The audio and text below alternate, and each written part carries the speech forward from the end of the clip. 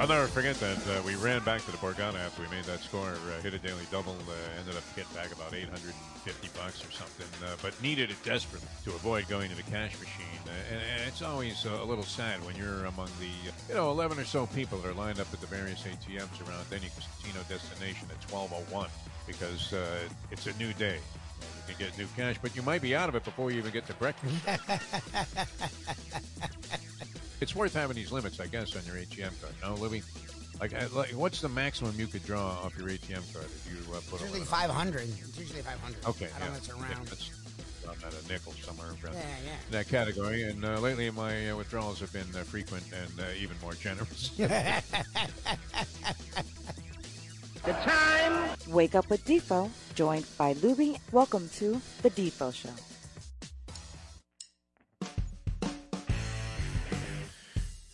Don't we all need to just get on a roll? Hey, good morning, everybody. Great to be with you. Jeff DeForest, the Defo Show. Jeff DeForest, Mike Lubie. Lubitz here on South Florida Live and with you until 9 o'clock Eastern today. Later on in the program, we'll get into some NFL activity with Brett Tessler, the agent of the Stars, who's going to join us on this Tuesday morning around 8:30. But were it not for hypocrisy, Lubie, I don't know that sports talk could exist. There's speculation, I guess, with gambling now, and you have any number of people that have never gambled in their lives that are telling you what to bet on and how to go about your business and money management, and they're talking about all these things that they never really experienced. And that's, what's in vogue right now. But beyond that, if it wasn't for hypocrisy and speculation, this would be kind of an empty business. It would be pretty tough. We'd be reading transactions every day. Well, look at that. The Braves sent down so-and-so.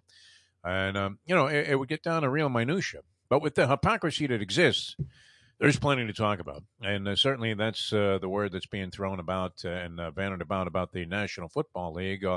Although it's kind of interesting because was this collectively bargained that an independent arbitrator would end up deciding these disciplinary cases? I believe that to be true, that this was part of the collective bargaining agreement that in these situations – post Ray Rice and some of the other things that have happened, that instead of Roger Goodell being the ultimate authority and the person and the NFL people hearing these disciplinary cases, they would go before an independently assigned arbitrator, in this case, a former federal judge, and she was the one that issued the ruling about the 6-game suspension of Deshaun Watson. And everybody's laughing at that, saying, oh my God, what kind of message is that from the NFL? And it's time everybody has a soapbox today, Lubie. Even you, which is good. I joined the Greek yesterday to jump on the soapbox.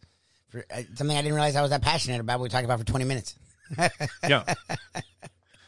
And the weird thing is, once he signed that contract, Deshaun Watson with the Cleveland Browns, where he's going to make $250 million, guaranteed most of it, and he's going to make it no matter what. So if he sits out 6 games and loses $345,000, nothing, or sits out the entire season and comes back next year, still, I mean, he's in a situation where it's not really punitive, is it? If you knew that at a young age you could leave your business for a year, but you were going to come back and make $250 million in a very short period of time, and then have the rest of your life to either, spend it and enjoy it or even get involved in another career, I don't know how badly you would feel about having to take the 1 year off. I mean, maybe you would look at it like, okay, good. I've been taking hits since I was in Pop Warner. I've been doing this for a long, long time. As long as I don't lose my competitive edge, I'm going to, prosper, and I'll sit out a year and take it easy. Maybe even, learn something while I'm observing what goes on out there without having to play. And I'll come back. I'll be an even better player. I don't know that they really could have hurt Deshaun Watson that much by giving him the other 11 games of this suspension, which everybody was calling for, as if that's somehow what was going to qualify as ultimate justice. I mean, if they really wanted to hurt the guy, they would have suspended him for 5 years and said, you know what, if you're good enough to come back after that, holy Michael Vick, I mean, what are we talking about? Then, okay, then come back and try to make a career of it. But in the meantime, we don't want your sorry ass representing how we feel about women in our league. I mean, how could they possibly have hurt? Even if they suspended him for a year, would it really have been that harmful to Deshaun Watson's career? No, because he already had this thing lined up, and it was set up perfectly for him. Where, as you said when we were talking before the show, Lubie, that what does he lose? He loses $345,000 out of 200 and whatever it is, 70 million. Is that what it is? It's like 220, 270, like something like that. 230 million or something like that. So some ridiculous amount of money. People were lined up at gas stations and convenience stores, in the quest of a 1 in 300 million chance that they would hit for $1 billion and or get some piece of that thing, which you had any number of people that cashed $1 million. Would you feel badly? That's one of those things that happens at the track, right? You had 5 numbers and you didn't have like the mega million ball. Yeah, so instead of getting $1.2 billion, you ended up with $1 million. And it's like the guy at the track that hits for like $2,000. He says, "Oh my God, I could have had to try too. I would have made 5." You never focus on the win; you focus on the loss. Right? I'm like, hey, shut the fuck up. Just get your $2,000. Why don't you buy a round of drinks for the people at the bar? Huh? Quit crying. You've been losing for weeks. It's never good enough. Never. But bottom line is, and you gave a couple of great examples. This Calvin Ridley, who bet on games while he wasn't even playing. He was injured. He wasn't involved in the team's activities, so it wasn't like he was out there going to drop a pass on purpose so he could throw a game. No. He was betting actually on his own team, Mr. Pete Rose, to win. And if he he's doing something that they're encouraging at every possible moment, that there isn't a second that you don't see something about gambling. Oh my God! While watching an NFL game or any sporting event for that matter. I mean, just any sport. When Martina, I still can't get over that. Navratilova was speculating as to who would win the first game of a doubles match on the FanDuel Sports Desk for the Tennis Channel. Martina. Okay. How sacred can you get than to have Martina Navratilova shilling for some betting site, speculating who's going to win the first game of a doubles match that nobody would ever watch in a million years, early round doubles match in a tennis tournament involving some Scribinis, and she's saying, well, you know what? I really like the people who were serving in this first game. I'm like, oh, okay, thanks, Martina. I'm going to call my Russian bookmaker and plunge on that right now. But the hypocrisy, Ridley out for a year for like a minor. I mean, what was an innocuous amount of money, just an insignificant amount of money that he was betting. It would be like us betting maybe $15 on a game. Yep. And, all of a sudden you can't work for a year. That's crazy, insane. And maybe, issued a guy a warning. I guess he had already been warned, and it was well known throughout the league that the NFL didn't want its players and personnel betting on football games, although it was perfectly okay for them to recommend that you bet on them yourself, and they didn't mind if these guys were betting on virtually anything else, right? He could have been betting 20-team soccer parlays, unders, and they would have said, no problem, Cal. I mean, that's great. You don't have a gambling problem. What you have is, a spirit of joie de vivre. You're embracing what's good in life, and that is having money bet on virtually every move of a ball and or every motion that's made in a sporting event. Ricky Williams, how many? He basically was kind of forced out of football, right? For smoking weed. Yep. We saw Josh Gordon. His career literally went up in smoke because he couldn't avoid testing positive for marijuana, and I don't know if it was other substances, but seemed to me like the guy had a problem smoking weed. Yep. And he ended up getting like Brittany Griner treatment. Yep. Right, where you're out of the league, man. I mean, it wasn't quite a Russian prison, but, they didn't let this guy have much of a career after that. And he was always in a jackpot. And there are a lot of negative aspersions go along with a guy who's being suspended because the reason goes out the window. You just realize, oh, yeah, that guy's a bad guy. He's been suspended for like 2 years. Yep. So it's unfortunate. Personally, I don't know that they could have hurt Deshaun Watson once they allowed him to sign that deal prior to any determination being made. And the Cleveland Browns, of course, I mean, is Lombardi rolling over in his grave thinking, how could you do that? Winning isn't everything if you're involved in this sort of activity. You think? Old Vince would have changed his tune? I don't know. I'm not sure. It feels like football people. I mean, look, people weren't running to sign Watson, so I guess it tells you, or trying to trade for him. So it tells you people were sort of in lockstep outside of the Browns. Yeah. So I don't know. It does feel like football people, even on this, were sort of like, Well, and the NFL has gone way out of its way, and obviously has a campaign going to try and with the pink. initiate women towards enjoying football, and they're getting them involved and buying product, and they take great pride in the fact that they've been making these moves, to try and integrate women more into management and into coaching and all of these different things to try and bring about some level of equality with women, and or at least embrace them as being a big part of the success of the National Football League. And it seems like in every one of these incidents, they kind of go in the exact opposite direction. Although, once again, I think, if the NFL, do they go ahead and appeal this now? They have 3 days to appeal the ruling. And the NFL Players Association said, man, we're good with that, because they were probably thinking the guy was going to get at least a year's suspension. Yeah. But it reeks of hypocrisy, and it's unfortunate. And the inequality in terms of the way suspensions are handed out for various offenses. Ridley's gambling offense pales in comparison to whatever strangeness was involved in the whole Deshaun Watson thing. There was something you would have to say that was slightly abnormal about his behavior and with regard to women. Look, and that's my thing. I'm not that the evidence shows that. I think there's different, and the professor and I have talked about this. I don't think every crime is equal, and I do think there is a difference between a guy who, Darren Sharper, who we know is drugging women and raping them, to no woman accused Watson of that. So I won't just lump him in the same place as those people. But again, he's with a team. They have a masseuse. He can go to any place. My wife gets a massage weekly. He can go to any massage parlor. He has plenty of money. The fact that he's going to this underground woman through Instagram, and it's over 60 women, it's a little strange. Now, again, supposedly the women knew, the women knew. Okay, fine. That's why there isn't any criminal charges, because it's in a gray area. But it's still, it's a little hinky. It's a little weird, and it's gone on for like 2 years. So to me, no, you weren't going to punish Watson. Once the Browns gave him a contract, he's good. But the idea was just the principle of the whole freaking thing. You're going to go on this long and give him six games with 17 games. And their division isn't what it was. The Steelers are a question mark. Look, the Bengals are better. The Ravens are solid. But both the Ravens and Steelers are question marks. And the Browns are loaded, literally loaded. If the quarterback just doesn't totally ruin everything, they should be able to win 2 of the 6 games. So they can come back with a chance to make the playoffs. That's my problem. Jacoby Brissett. He's horrendous. But I don't know if he's a turnover guy. He's somewhat competent. Exactly. He's not going to light it up, but he's not turnover guy, right? They have a good defense. They have a good run game. They brought back Landry. They brought in Amari Cooper and Njoku, who's a really solid tight end. If the quarterback just doesn't get in their way, they can win a couple games. So you suspend him, but they still can make the playoffs. To me, it should be punitive to the Browns. It's not going to be punitive to Watson, but the Browns were the one team that went and made this deal. They should get penalized at least a year. 6 games is it's stupid. It's just, okay, all that for 6 games.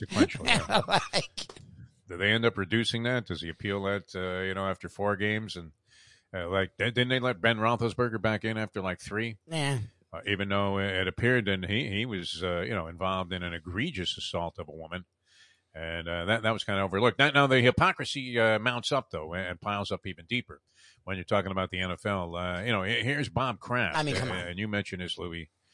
Bob Kraft is, caught in a sting while the police are not investigating Bob Kraft, but he just happens to walk into a place that the police are investigating because of sex trafficking and some hideous, just absolutely diabolical, assertions that were being made about this massage parlor. Kraft walks in there and he walks out, no problem. Yeah, exactly. And the NFL has, I would imagine, in this case, they're overstepping the authority of law enforcement, because there were no criminal charges filed against Deshaun Watson. And so if that was going to be the criteria, if he was guilty of criminal acts or not, he obviously is not guilty of criminal acts, at least in the eyes of whoever was maybe going to prosecute or attempting to prosecute that case in Texas. No, 2 grand juries both passed on that. And the truth is, and unfortunately I know this from experience, any lawyer will tell you, a grand jury can indict this pen if you ask them to. Exactly. If the prosecutors, they can indict an inanimate object. They almost always sign off on an indictment. if and filing charges and prosecution if the prosecution is in front of a grand jury to begin with. Very rarely there's a grand jury saying, "Man, I don't see nothing." So that's already a little bit strange, and saying that, then you're thinking, all right, well, there really was no basis then for a criminal trial because the prosecutors couldn't even get this by a Texas grand jury. Two of them, Yep. both passed El Paso, and it doesn't happen very often because you'll see charges brought, and then a negotiation would take place between the prosecutors and Watson's attorneys, Defense, whether or not there was going to be any kind of a plea agreement or anything of that nature. But the indictment is almost always a certainty in criminal cases. So, that probably lined up well in terms of Watson's defense that he shouldn't be suspended at all. But if you are going to take a separate category and say, well, NFL players and NFL personnel are going to be held to a higher standard, then why wasn't Bob Kraft held to that higher standard? It was actually sort of worse because he was going into a seedy spa, getting handies, which he frequented a lot. That's the other thing. A lot. They all knew him there. Hey, Bobby, how you doing? Right? Yep. And all it was Asian girls, in the middle of a sex trafficking ring. Like, to me, that's worse. He's a billionaire. Watson was at least some 22-year-old kid. He's a billionaire, grown old man. Like, he should know better, and he gets nothing. It was like, okay. They don't even look into it. Nothing. Yeah. Charges were dropped what? on a technicality, and, nothing really came of it. But the NFL said nothing about it. Zero. Roger Goodell never questioned whether Bob Kraft should be up for any kind of discipline. Even though in this case, I mean, they agonized over this for over like a year. 2 years. Yeah, it's been like 2 this years. whole thing with Deshaun Watson. And then most people were anticipating that they would, give the sort of token obligatory 1-year suspension. He'd come back, he'd make his money, and all would be forgotten. Yeah. And, it turned out to be maybe the worst case scenario. Although, you do have to continue to, put the little asterisk there and say that this wasn't the NFL's decision on its own. That this was done by an independent arbitrator who was hired by both sides to do exactly what she was supposed to do, which was supposedly be objective about this, although people are dissatisfied that she wasn't objective enough. She's too objective. Right? She I was mean, way you too have it in your head all the time. Adelaide Bird scores the fight. Like, really? What were you watching? Canelo's in the hospital there. The other guy's jumping up and down in the ring on the ropes there and going, yeah. And meanwhile, he's a loser, 118, 110. Go figure. All right, so that was a big thing, and it's going to spark a lot of conversation. But the end result is that this guy's got an inconsequential suspension by most people's belief, and will be back in the league. He'll have 11 games to go ahead and see what he can do with the Browns this year. If their eyes were on next year, thinking that he might be suspended for a whole season, they get to jump on that. Yep. And as you said, Lubie, they have enough, on paper, offensive personnel. They should be better. I always thought they should have been better when Baker Mayfield was quarterbacking the team. They should have been better, right? Yeah. I mean, at one time they had like Odell Beckham out there catching passes. My God. Yeah, and he definitely has something and left. Jarvis Landry. Yep. So, you would think that they would get more out of what talent they have on the field. We'll see what happens there. Interesting. I mean, we always tease Tony Segreto about the thing where he would go through the schedule. We were talking about it yesterday, where it's impossible to predict what's going to happen in Week 15 of the National Football League season when you're looking at the preseason schedule and you're saying that's a win, that's a loss, that's a win, that's a loss. And a lot of people are doing that now because they're trying to decide what they're going to do with over-under totals. Season totals, yeah. I don't have the patience necessarily. I mean, the only time we really exhibited that kind of patience, and it turned out to be agony. Marlins. Even the year that we won, finally, when we had the drive for 25 with the Marlins in the COVID-shortened 60-game season, and that was the one time when we were dancing in the streets because it looked like they were easily going to eclipse that from the pace they were playing at all through the season. The other years when we had the over on like 71 and 75, it was such ugliness. And imagine how ugly it would be this year, which another lifeless, listless effort by the Miami Marlins last night against the lowly Cincinnati Reds, who seemed to own the Marlins. Certainly on the road they did. I guess they split a 4-game series recently, and the Marlins had snapped an 8-game losing streak on the road to the Cincinnati Reds. Holy Forbes Field.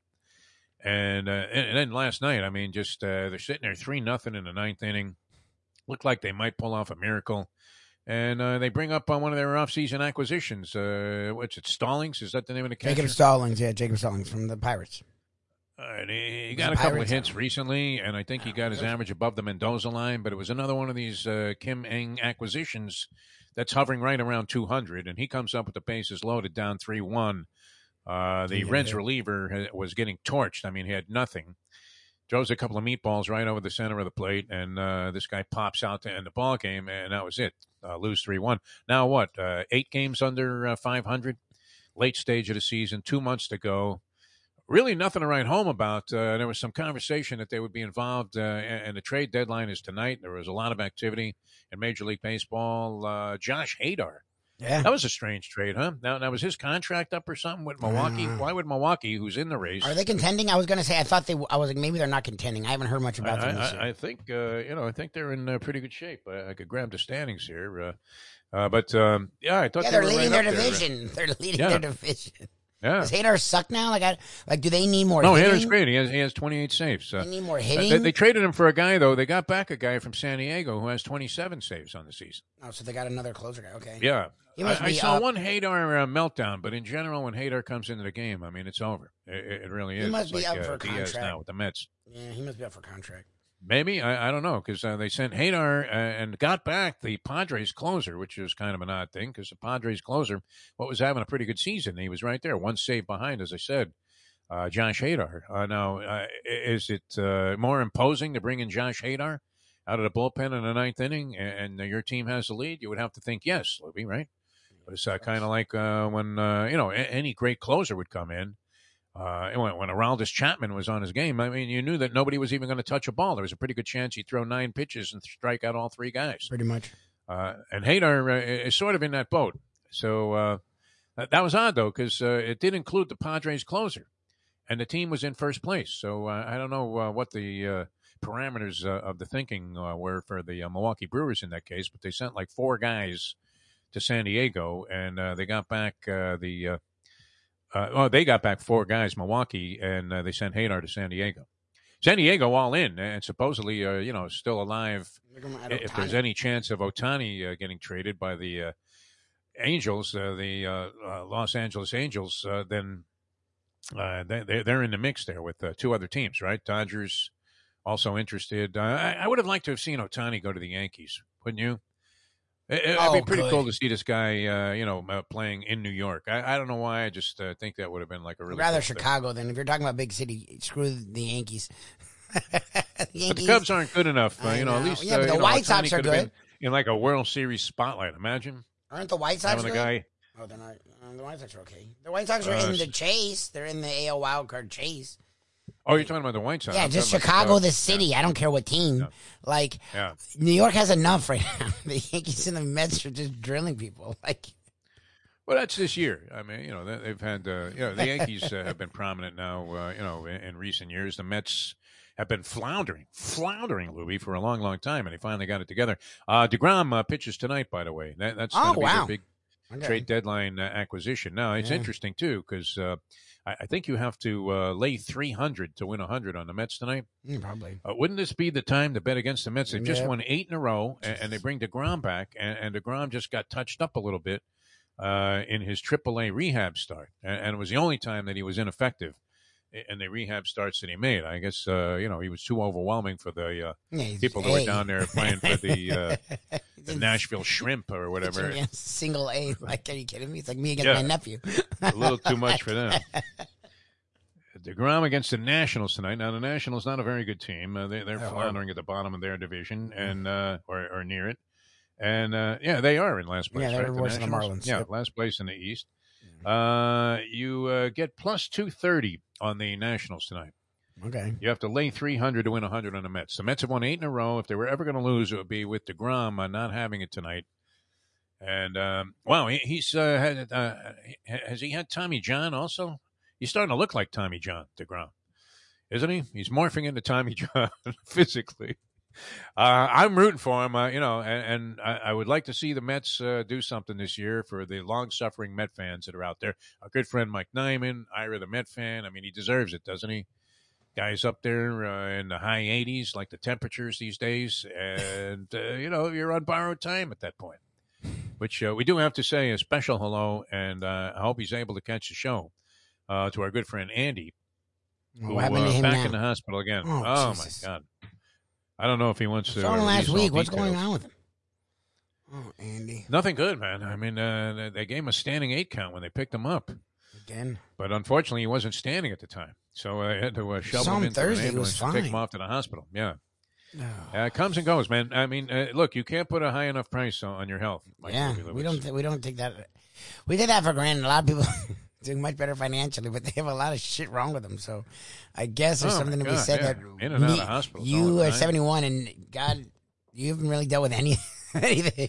People thought you would be dead by now, and you're just coasting. Oh, I walking should 4 have been miles dead a day, by now. There's no question. playing All that tennis. coke in the early '80s. My God, I don't know what I was doing. And it was pure. I mean, right off the Colombian vine. It was crazy what was going on here in Miami. Everybody had it too. Like you'd walk into your boss, and he'd be doing coke with his secretary, on the desk there.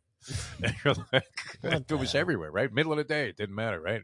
You're at a radio station or a television station. Hey, you want to do a bump? Yeah, okay, no problem.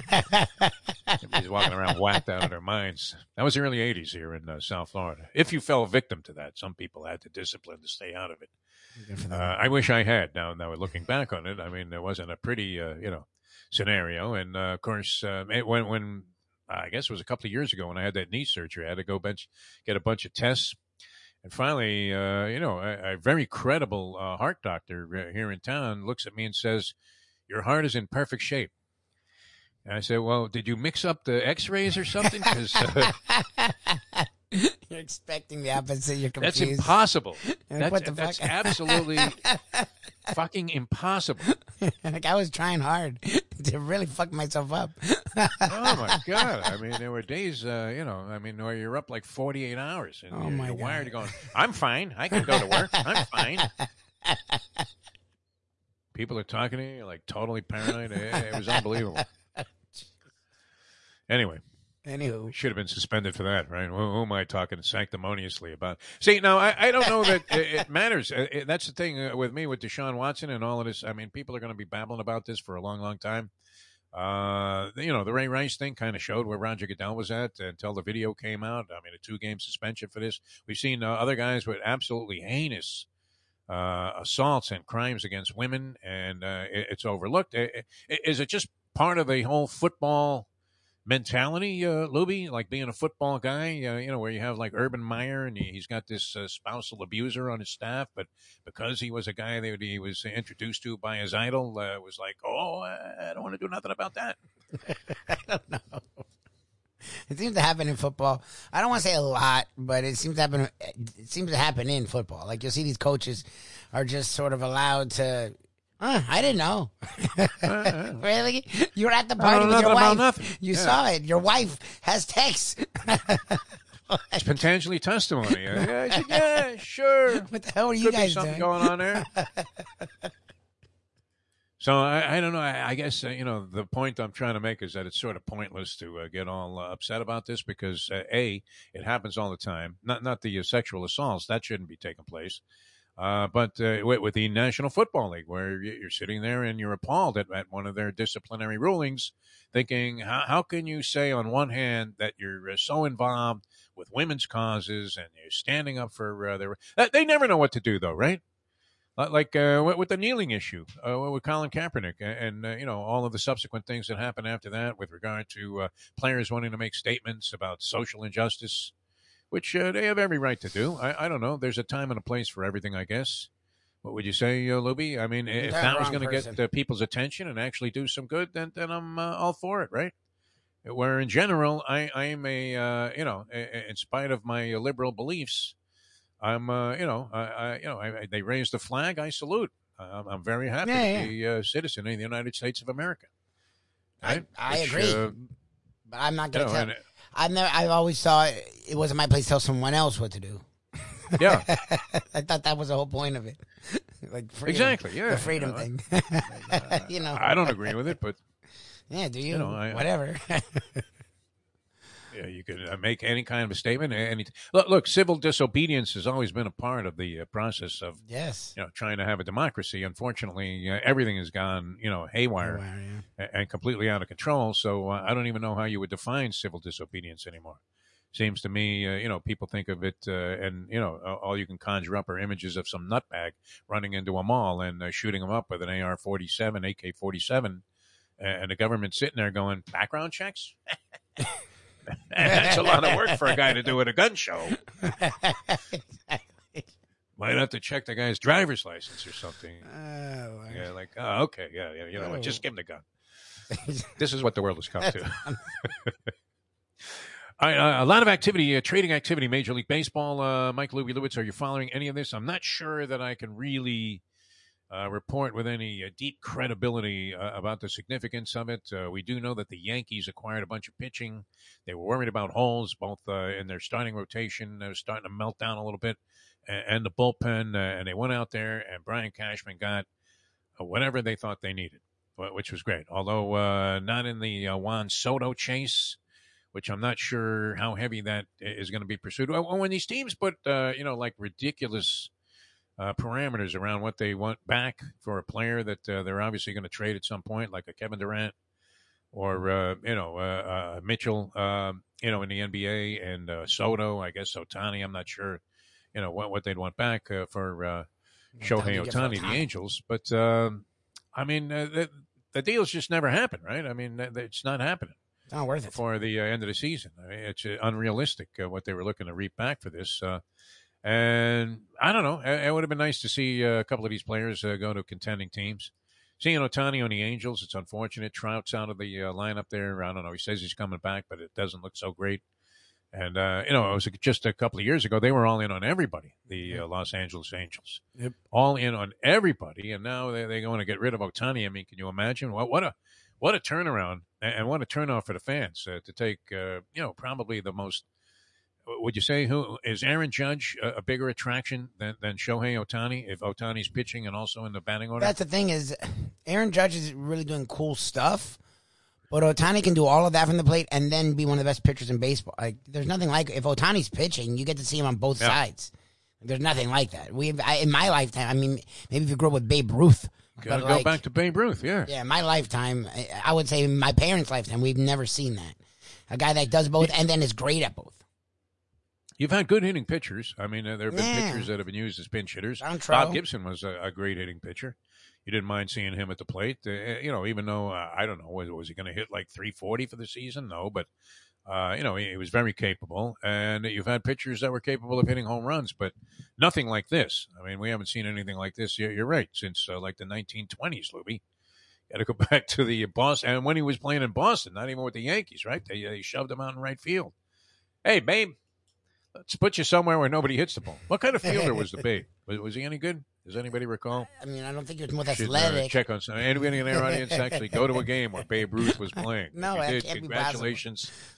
That can't be possible. What are your health secrets? Yeah, what would you be, 110? How would that even be? Didn't he play in the 20s?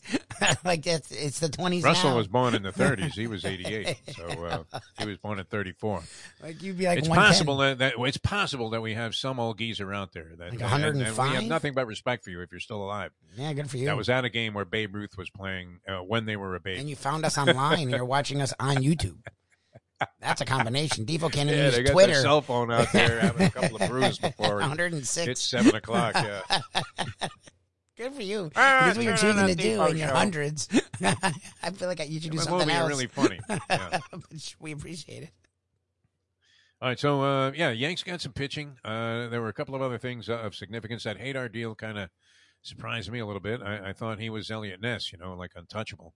Josh Hadar with the Milwaukee Brewers, and you would imagine, but it's just so weird. They got a guy back that was right there with him, toe-to-toe in terms of saves this year. So very, very interesting. St. Louis seems to be in play for everybody. How did they do that?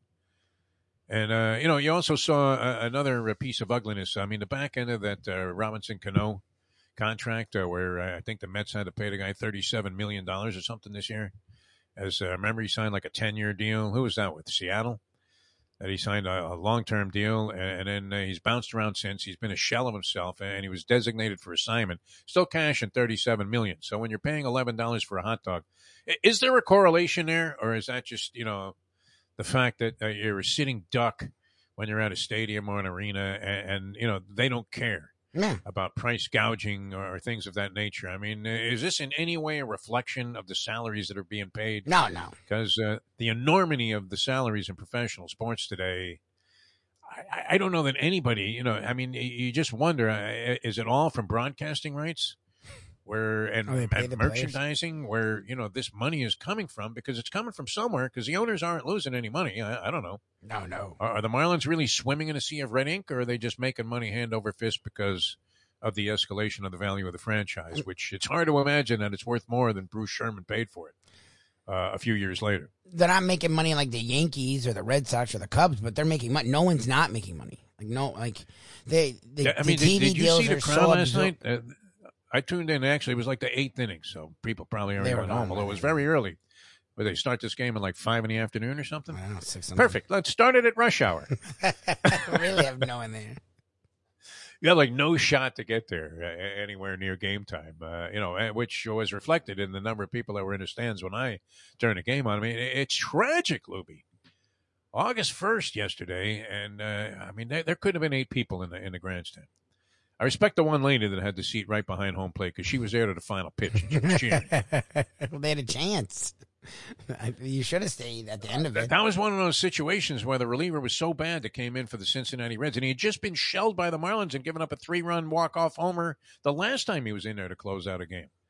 When the Marlins came back with like a miracle and pulled off a win in Cincinnati like a week or so ago, same guys on the hill, and everything except for the fact. Could it have possibly been that Angel Hernandez was behind home plate last night?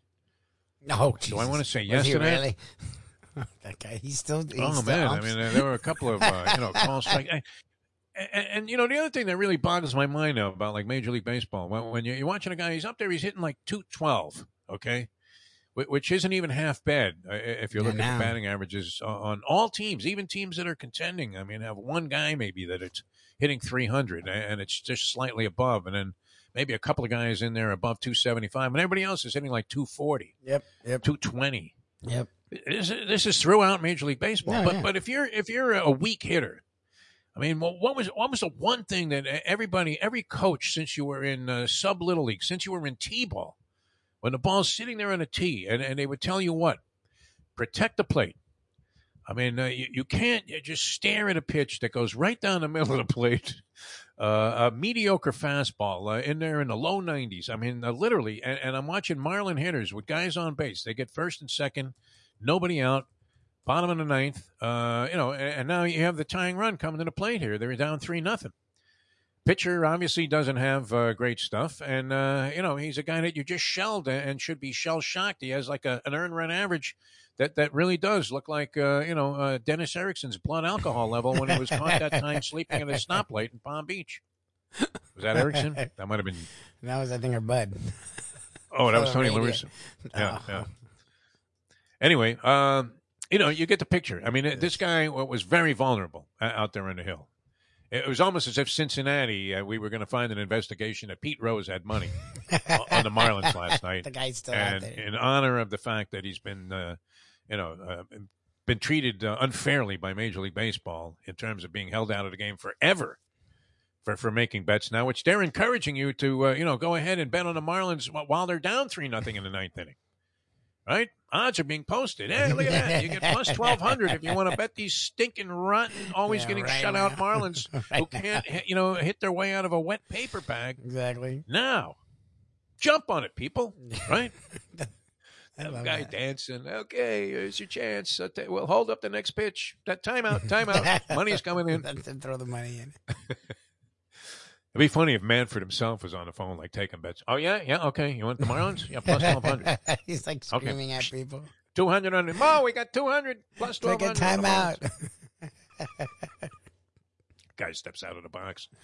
Pitcher steps off the rubber. They go to commercial. And the money comes pouring in. So, anyway, and then just some hard, at bats where guys, literally two guys, I think, struck out looking in succession, looking at a call third strike right down the middle of the plate. I mean, how do you not swing at that? How badly fooled could you be? That you don't even take a feeble attempt to get a bat on the ball. I mean, these are professional hitters. No wonder they're hitting. The Mendoza line is going to have to be lower. Did anybody hit 150 for their career? Yeah. Who? Choo-Choo Coleman? It'll be the Choo-Choo Coleman line. I think he hit like a career 189 or something along those levels. But he was a great defensive catcher, greatest low ball catcher ever to play the game. Anyway, feeble at bats, and very hard to watch this, Lubie. I don't know. I mean, if you could ever see a team in town that was just bottoming into a complete position of fan indifference, it's the Miami Marlins in baseball. Yeah, we've wanted to embrace for how long? I mean, we wanted to get into this thing, and I mean, it doesn't even seem like it's years away. It seems like it's forever away that you're going to have a time where it's going to be exciting to be a Marlins fan. Now, I don't know. I mean, do teams in other cities find themselves in the same position? I guess there are some. And I don't know what the fans think about A's, that, but this was a team that didn't have fans to begin with. The A's at least play, representative baseball. The dark cloud there is that it wasn't a great market for some reason. While San Francisco is selling out every night, the A's draw flies. Yeah. And yet they've been one of the better franchises, playing Billy Beanball there, because how the hell are they always in contention? They're pretty much the Rays of the West. The Oakland A's. I mean, they've been very accomplished for the fact that they've been a downtrodden, we have to get out of this place franchise forever. We have none of that here, though. There's no talk of like, wow, we got to get a new stadium. When will that surface? That the problem is the ballpark and where it's located, and so we need to build a new one, Lubie. And which politician will jump on board to spearhead the movement here? Still, one of the greatest Ponzi schemes ever, the Samson Lauria ownership of the Miami Marlins, which they purchased as the Florida Marlins, and then somehow, I mean, we're handed a situation where the team wins a World Series, and they did everything in their power to decimate what was going on after that. Although there were a couple of attempts, I guess, feigned attempts to actually try and do something, and none of it worked. Like nothing's ever worked. Going all the way back to, I guess, 2003 now. So you're talking about 19 straight years of total futility with no clear-cut path out of it. And, where do they stand? Do they have anybody? I mean, outside of Pablo, I guess, is still a member of the team. Everybody was saying he was going to be traded, which still might happen. Pablo Lopez. Yeah. But what do they have? I mean, do they have anybody there that you would say, oh, my God, we have to keep this guy, Jazz Chisholm? But he's hurt. Guy? And now it's a back issue, so he's going to miss pretty much the rest of this year. So you don't know what he's going to be coming back. And Alcantara. Alcantara's the one guy, even they were like, oh, he's untouchable. Well, that's good. At least someone's untouchable. Yes. So you expected fully for him to be traded. But for what? I mean, what is it that they're going to try to piece together? I don't know. They don't have enough pieces to piece anything together is the problem. And it's not like you're looking at any of these guys. Every guy that gets up there is hitting like 213, Lubie, with 7 homers and 26 RBIs. Even my man Miggy, unfortunately, is like floundering at 244 for the season. So, I mean, if you're not going to have power in your lineup, you really need to have guys that can hit the ball consistently. And the Marlins have neither, and then their pitching wasn't as good as they hoped it was going to be. Because aside from Alcantara, Pablo was having a good season until he got torched. They really have nothing, right? Nothing, Lubie. It's a sad state of affairs, my friend. Reflected by the fact that there were 3 people in the stands last night. Even if it was like the 8th inning. It was only like 9:30, maybe. Would they start that game at 6 or something? Not sure. Well, I guess it went quickly because nobody hits. It was a loser mentality. We said it at the time, and we were the home, so I couldn't push it so far. But when we'd be at the openings, and Glenn Geffner, and then we would have Michon, and then we would have GM at the time, I forgot his name, Mike, whatever his name is. We would be they would be like, look, we're trying to build a farm system, and we're gonna get rid of legit superstars who are good now and affordable, except for Stanton. And get rid of them for young guys that maybe can be really good. And then we're going to be the Astros and the Dodgers. No, you got rid of really good players for young guys who, like most of us thought, would turn out to be shit. And now you're in the same exact spot. Like, now you have young arms that are hurt all the time because your training staff sucks, and you don't have hitters. Like, to a man, Mish. Even Mish, who Mish is unbiased. Mish was like, look, their farm system sucks. Who gives a shit? They had real bats. Like, in a league that's about bats, they had 4 bats. Ozuna since then has been legit. Yelich has been an MVP candidate. Stanton, look, when healthy, is still Stanton. Like, and they had a reason. Freaking Real Muto's been legit. He's going to be highly sought after again. Like, you brought those guys up. You made them something. And then you get rid of them for a bunch of prospects that have done nothing.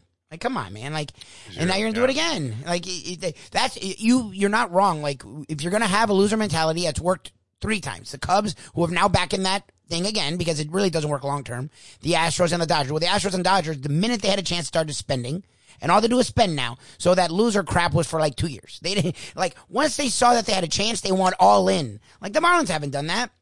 The Marlins built this rotation. They would claim they were not in a position to do it. Yeah, go screw yourself. That's unfortunate, but it does seem like if you were looking for just complete and total indifference, that they have achieved that in a market that does want to embrace anybody that wins. I mean, the Miami Heat certainly have developed a fan base that's very solid. Panthers, unfortunately, I mean, this year didn't necessarily turn things around for them.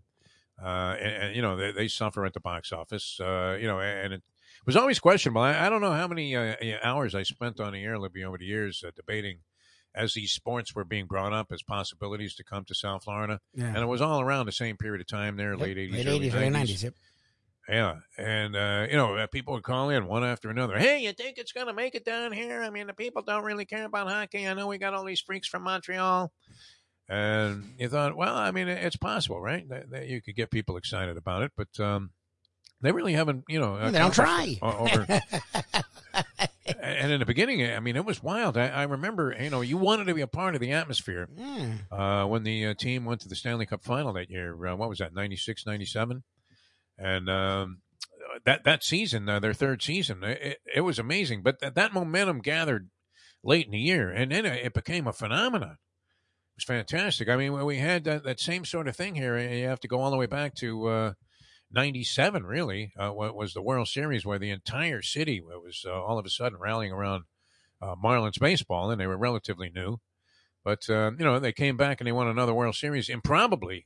By doing exactly, I mean, they actually, under the direction, I guess, initially of the great Dave Dombrowski, yep. They sold off all of these guys that he had acquired, and he's one of these guys that's all in. I mean, you talk about Holy Johnny Chan. This guy shovels all in. He did it everywhere that he's been. Right? He doesn't care. He's kind of got like a Pat Riley mentality towards the draft and things like that. I'll give you all the prospects you want. Just give me some veteran players that can win. I mean, he did it in Boston. He did it in Detroit. And he was all in here to win that 97 World Series with guys like, like Lou and Bonilla and, bringing in Darren Dalton, who was on his last leg. And also, we weren't sure what planet he was on. But also, Dombrowski was a part of bringing in Cabrera, I think getting Derek Lee, or at least the pieces that got Derek Lee. He was a part of getting Beckett, was a part of getting A.J. Burnett. Like, he was a part of getting the pieces. And what put him over the top that year, and no one talked about it when that move was made, and I was like, that's an interesting move. When they did a 1-year deal for Pudge Rodriguez, who, like, set the RBI record that playoff run, they went and spent on a guy that helped them that year. They put together a really strong bullpen, and that was a team that could win then. Like, that's what they were supposed to do now. They never did it. They never spent. This year they tried to spend and gave under. Like, Marte wanted to be here. Marte would probably change this lineup. Marte, they gave him a stupid-ass deal. They offered him pennies, and he's like, okay. And he openly said, I want to stay there. And they weren't competitive. And they brought in Garcia and Soler, 2 guys, you were right, that were like interesting signings, but neither was like great. Like, neither was a guy that changed the needle. And look what they're doing. Like, they try to cheap it up. I don't know. You remember this ball player, Gene Tennis? I've heard of the name. Yeah, I've heard of the name. Heyday of the A's. And he had a big World Series, right? But he was essentially like a 230 hitter that was going to get you 20 home runs a season maybe, and do a lot of damage in key spots, in terms of being detrimental as a bat in your lineup. And, people all of a sudden became like fascinated because he was a big World Series guy, that this guy was going to be some big time player. But, he remained as he was. This Soler, he had a big World Series, but I don't know. He was like a 265 career hitter. Yep. If that, I think that was like his highest average. Yep. And, if you're not going to be a monster home run and RBI producer, then, you need to at least do something, get on base a lot, What are you? get some key hits here and there. So I don't know. I mean, I thought there was an over fascination with this guy, to think that, whoa, that's gonna solidify your lineup. It was a movement. See, and that's the thing. It's kind of like the price of gas, Lubie, where it was $4.98 just like a month ago. So now you see it at like $3.89. You're like, holy shit! Wow, what a bargain, man! I think I'll just stop in and top off my tank. It's all expectations. Maybe I'll even ask for full service so I can pay a few pennies more. But the truth is, you're paying $3.89 for like a gallon of gasoline that most people feel should be $1. So and that's what ends up happening. You're buying into like fool's gold. And so, the standards that the team has set are so low at this point that I don't know. I mean, they used to talk about contraction. Remember that? The C word in sports, that they were just going to eliminate the Marlins franchise. The Marlins were all that. You talked about it last week. The San Antonio. I remember that, the San Antonio Judge. And my favorite was when they trotted him out and people cheered him on. They're like, all right, take him. Yeah. Thank you. It backfired on Loria. You're like, oh, never mind. I still picture him selling Dayglow Jesus paintings underneath Stupid $5.95 there with David Sampson selling Virginia honey, which wasn't authentic, Although it's so funny too, because for Sampson, a guy that literally, I mean, that was one of the great Ponzi schemes ever, wasn't it? They bought the team with like I don't know, was it even with real paper? This might have been a more bogus purchase than even when that guy bought the Islanders that didn't own the shirt on his back and became the owner briefly. Forget the guy's name, but famous sports criminal activity. Okay, so before we go to break, the Visser Mama's been mocking us, as she does. I mean, and she has a right to. She's like, who the hell's talking about Choo Choo Coleman? Like, literally, this is, he was born in the 30s. I'm like, yeah, that's our wheelhouse. It's 50s and 60s. Yes. And drugs. She's like, we want that 90-plus We talk about drugs, too. We have to throw drugs in there. She first was like, is this a drug show? I'm like, is it not? Like, are you shocked? And she was like, the drugs, the secretary. I'm like, Defo never had a secretary. She's like, exactly. I'm like, oh, it's worse if it's the boss? I'm like, okay. So she had this story about Choo Choo Coleman, was once asked by, and I'm going to use her words, okay? She's watching. I'm telling it by the way you told me, Mr. Mama, since you want me to tell this story so badly, which is fine. Choo Choo Coleman was once asked by boof bag broadcaster Ralph Kiner, what's your wife's name and what's she like? And Choo Choo replied, she's Mrs. Coleman and she likes me. She said he'd probably be a huge listener. She said he'd probably be a huge listener. I'm like, yeah, probably our number one listener. Oh, the huge man. I love you, Mr. Mr. Mama. Mama. I mean, with a bat in his hand, I mean, he literally he couldn't hit a clincher if it was lobbed in there, by his own team. He ended up being a chef in a Chinese restaurant. I know.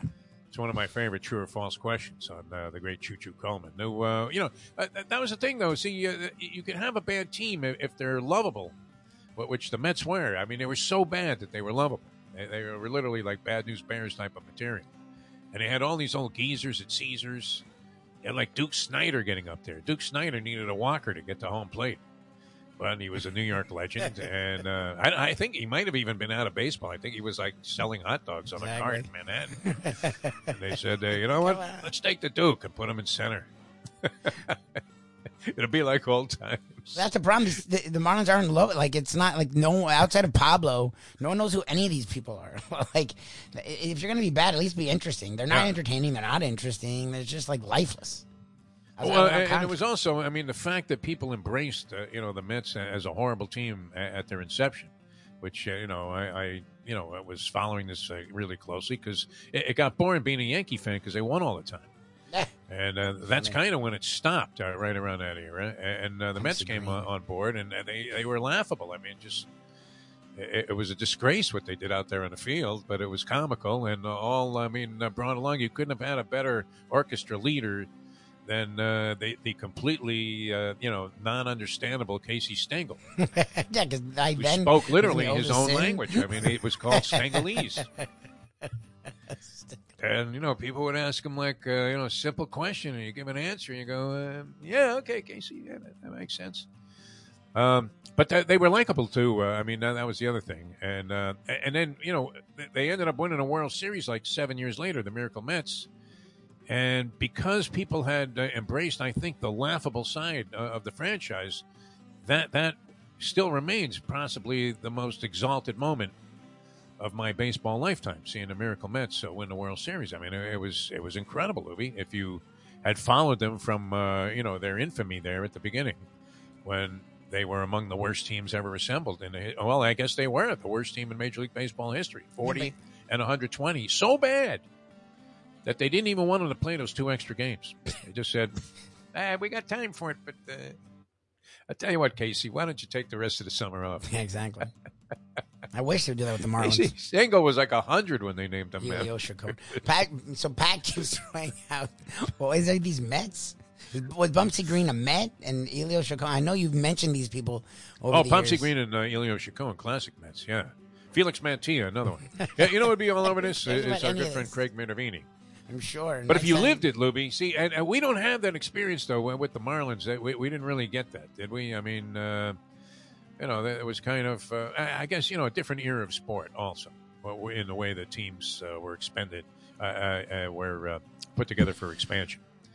The way they were assembled was completely different. But anyway, that's it on the Marlins, right? They suck, is what the gist of this conversation. It's hard to watch. It's painful to watch. It really is. I haven't tried. I don't. It's funny. Was it hard? It was Mayo who was talking about it. Like, I don't get them either because I do the Hulu Live, and I'm not mad about it. I'm sort of relieved. Because I used to switch I'm through. a jinx, too. I used to do what you do. I'd switch to, they're on. I try and watch a little. Now I don't. And it makes me, I'm happier for it. I don't watch them just throw games away. That was 6-4-3. Every time I tune in, a guy's hammering a ball into a double play. It's insane. Or striking out with the bases loaded, or hitting this cheap pop-up, as you send a 200 hit at a plate. And it looked like Mattingly was going to, bring about a victory with a series of genius moves. Because he pinch hit for a guy that actually isn't a bad hitter. And the pinch hitter got a hit to get on base, to start the ninth. And then he pinch ran for that guy. And the runner actually was instrumental in them getting into a bases-loaded situation where they had a shot to win the game because he beat a throw to second base on what would have been a force out to end the ballgame. Guy made a bad choice there from Cincinnati because they're a bad team. They're not good. That's what bad teams do. They give you an opportunity to beat them even when you have nothing. Yeah, this was the time the Marlins were supposed to go on a run. They were playing the Nationals, the Pirates, the Reds, just in a circle. So it's supposed to be a nice time for them to go get in the race. And all they've done is, prove that they're a disaster. All right. I have this reflection going in the poster here, which Leslie Visser says is up backwards. But, I don't know how to change it. The right way. It's something with the mirroring of the camera. But it's a replay, I guess, of last night's match. And I don't know the result of this, with Venus Williams making her return to tennis. She's in the first round of a tournament in Atlanta. Now, Lubie had Venus Williams finish 20 years ago. It was about 10, 15 years ago. Yeah. Yeah. And then she, she won the tournament right acquitted herself extremely well by winning Grand Slams and going on to win 11 tournaments. And, it's funny because I root for Venus Williams, and yet I root for Serena to lose every point. How weird is that? Venus seems more likable, although still, should she not have said something about this Doug Adler guy, the guy with the guerrilla tactics that lost his career? Because some New York Times, Twitter guy decided to say, oh, yeah, he called her a gorilla, man. Called her an animal right there on TV. You're like, what? Said nothing of the sort, right? And Venus could have come out and said, right? Does an athlete at that point, should they not, by just moral obligation, say, hey, look, I know the guy. He couldn't possibly have meant anything negative about it. Maybe with the overwhelming sensitivity, I don't know. Did you really have to think about that if you were talking about guerrilla tactics in tennis where, and there was an ad campaign that featured that, right? Wasn't it Agassi and Sampras when they were playing in the streets? Yeah. That was the best. They were calling that guerrilla tennis, yeah. Whatever. What a world. I don't know. All right, we're all over the map. And one place we'd like to be is Hialeah Park, which is always fantastic. Leslie yesterday mentioned Frank Fiore, our dear friend, man. What an unbelievable guy. And there's always something going on there. And Frankie kind of reflects the spirit of the class and dignity with which Hialeah Park has always conducted its business. I mean, it's always been a great place. Was a subject of some controversy back in the day, but they were getting hosed by the government. Unbelievable. I was always an advocate for Hialeah Park because I respected its beauty and the dedication of the people that were behind it, and that was the Brunetti family, and they're still involved. John Sr. passed away last year, and everybody misses him, an iconic sports figure here in South Florida. John Jr. and Steve Brunetti and the whole Brunetti family and all the people that are involved there that have been there for a long, long time, like Dennis Testa. I mean, I think he was born there, Dennis. I think he was born on the backstretch. I was born on the backstretch. But he has it inside his heart. It's in his blood, to make this place as spectacular as it can be. So you have all of the inherent beauty of Hialeah Park and the grounds and everything that was so attractive about going there. And then you have this dazzling casino where people are just having a blast and they're winning money, all kinds of big jackpots being paid out. Steve Calabro, he really knows what he's doing. I mean, he knows how to have everything set up so that you're in there with a maximum chance to have the most entertainment for your dollar that you possibly can get. And that's all you can ask, plus in there with a shot to win. Get a player's card when you come in the door. I mean, the rewards program there is just absolutely fat. Would that be FAT or PHAT? Fat. I mean, as in very rewarding. And very lucrative for the players. So make sure you do that. Sign up for a player's card when you get to Hialeah Park. And, you're going to have yourself a great time, whether it's in the casino, the poker room, eating, drinking, just hanging out with your friends there, listening to great music, dancing your heart away there and your feet away on a Friday, Saturday night, taking advantage of all the great amenities they have there and or punching away on the horses. Toga. I can't believe Leslie's going to Saratoga for the Whitney, huh? Yeah, it's pretty cool. I hope she catches the really good weather because they've been having some good weather up there and like a mixed bag. I guess you get some rain here and there, but when the sun's out there, it is so gorgeous. It's unbelievable. I keep seeing these aerial shots. I want to just parachute right in through the television set into the infield there at Saratoga and then make my way somehow into the grandstand and start punching away. But anyway, a great place to punch away on Saratoga, Hialeah Park, Champion Simulcasting Room. Brass Rail Bar, Crossover Cafe, all kinds of good food. They'll deliver it right to you there, anything that you want. As Lubie requested, the pheasant under glass one time. They said, no problem, Mr. Lubitz. We'll be right up with that. Would you like that rare?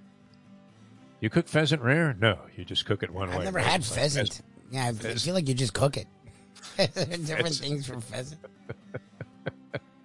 We're feeding our people pheasant. Andy's in the hospital, and we're talking about having pheasant under glass. All right, Hialeah Park, great destination. Check them out at HialeahPark.com. All right, we're coming back with more. Take you up until 9 o'clock. Brett Tessler, the agent of the stars. A lot of NFL stuff going on, huh? With all of this Deshaun Watson stuff. I don't know what else you can say about it.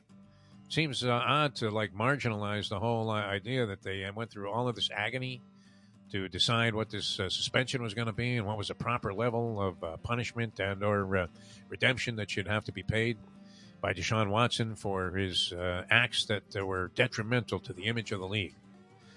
And after all of that, it was like, much ado about nothing, huh? Pretty much. Talking Shakespeare. Yep. All right, back with more in a moment. Now that. The time. 8:02. Play the ponies in style at Champions, the outstanding simulcasting room at beautiful Hialeah Park. Yes, the grand old lady of thoroughbred racing has never been more vibrant, and you can wager on the races from the top tracks around the country while enjoying a cocktail at the Brass Rail Bar or any of the fine food served throughout the facility. If poker is your game, you're covered in style, and you can play all your favorite Vegas-style games, including blackjack, craps, and roulette, in Hialeah Park's sizzling hot casino.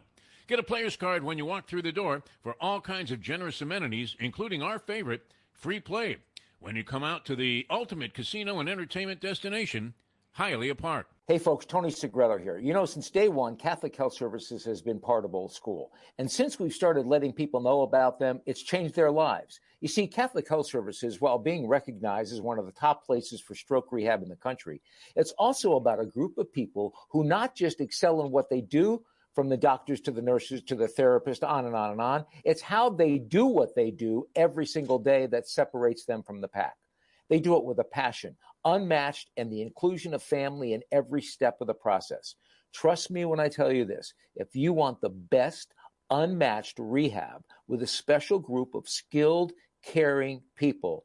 There is truly only one place, and that one place is Catholic Health Services. These days, we're all looking for comfort anywhere we can find it. Thank goodness for Landlubbers Raw Bar and Grill in the Plantation location, because they are making sure you are as comfortable as possible. First of all, they're not only open for delivery and pickup. All you have to do is go to landlubbersbarandgrill.com for both pickup and free delivery. Their hours have changed a little bit. Monday through Thursday from 3:30 to 10, and Friday, Saturday, and Sunday from 11:30 to 10. You're going to have the best wings in the world. You're going to have a great burger. You're going to have their amazing soups. Again, Landlubbers, Raw Bar, and Grill. It's nice and easy. Just go to landlubbersbarandgrill.com for both your pickup and free delivery. Thank goodness for Landlubbers for making you always feel right at home. Francois Lebec. Good morning, Francois. Listen to me one moment, please. You fat ass. Tired of the way you speak about the Canadians? We are good people. We're here vacationing on the beach. We bring our dollars here, and you're always putting down the Canadians, and me personally am sick and tired of your crap. And you're not losing weight. I saw you the game. You're fat like a pig. The other thing that I would like to say is that you're going to throw out some baseball. I will be there personally to boo you out of the stadium. We come here as good people, friendly people, nice people. We don't need you to speak like you speak, Jeffrey, fat-ass DeForest. The Defo Show, featuring Lubie. We now return to The Defo Show.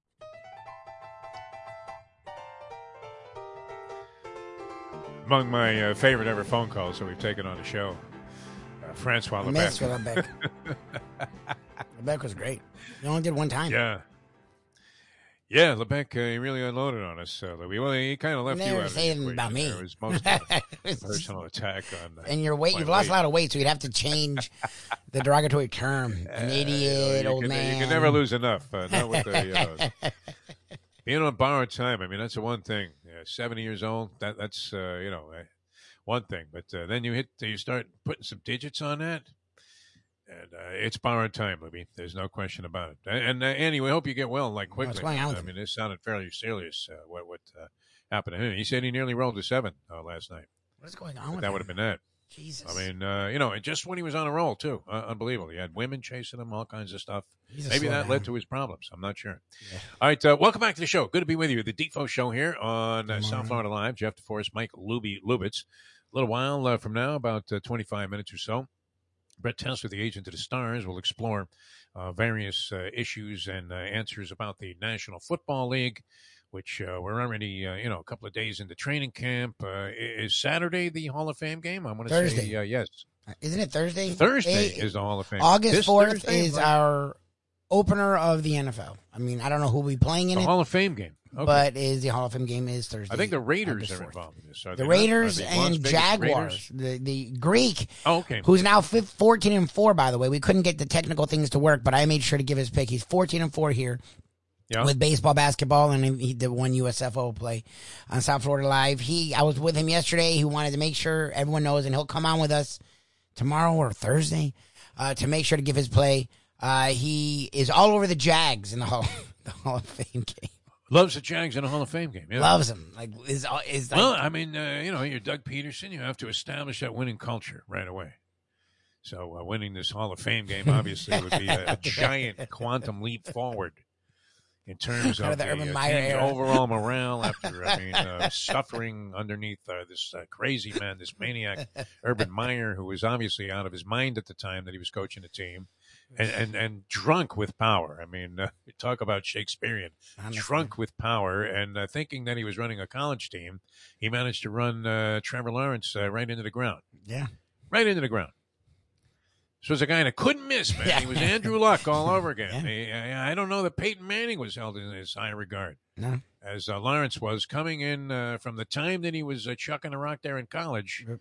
And came into prominence, and everybody said, what, Lubie? Here it is. No, I'm at it. A prototype, can't miss National Football League quarterback. Mm-hmm. And what they didn't factor into the equation was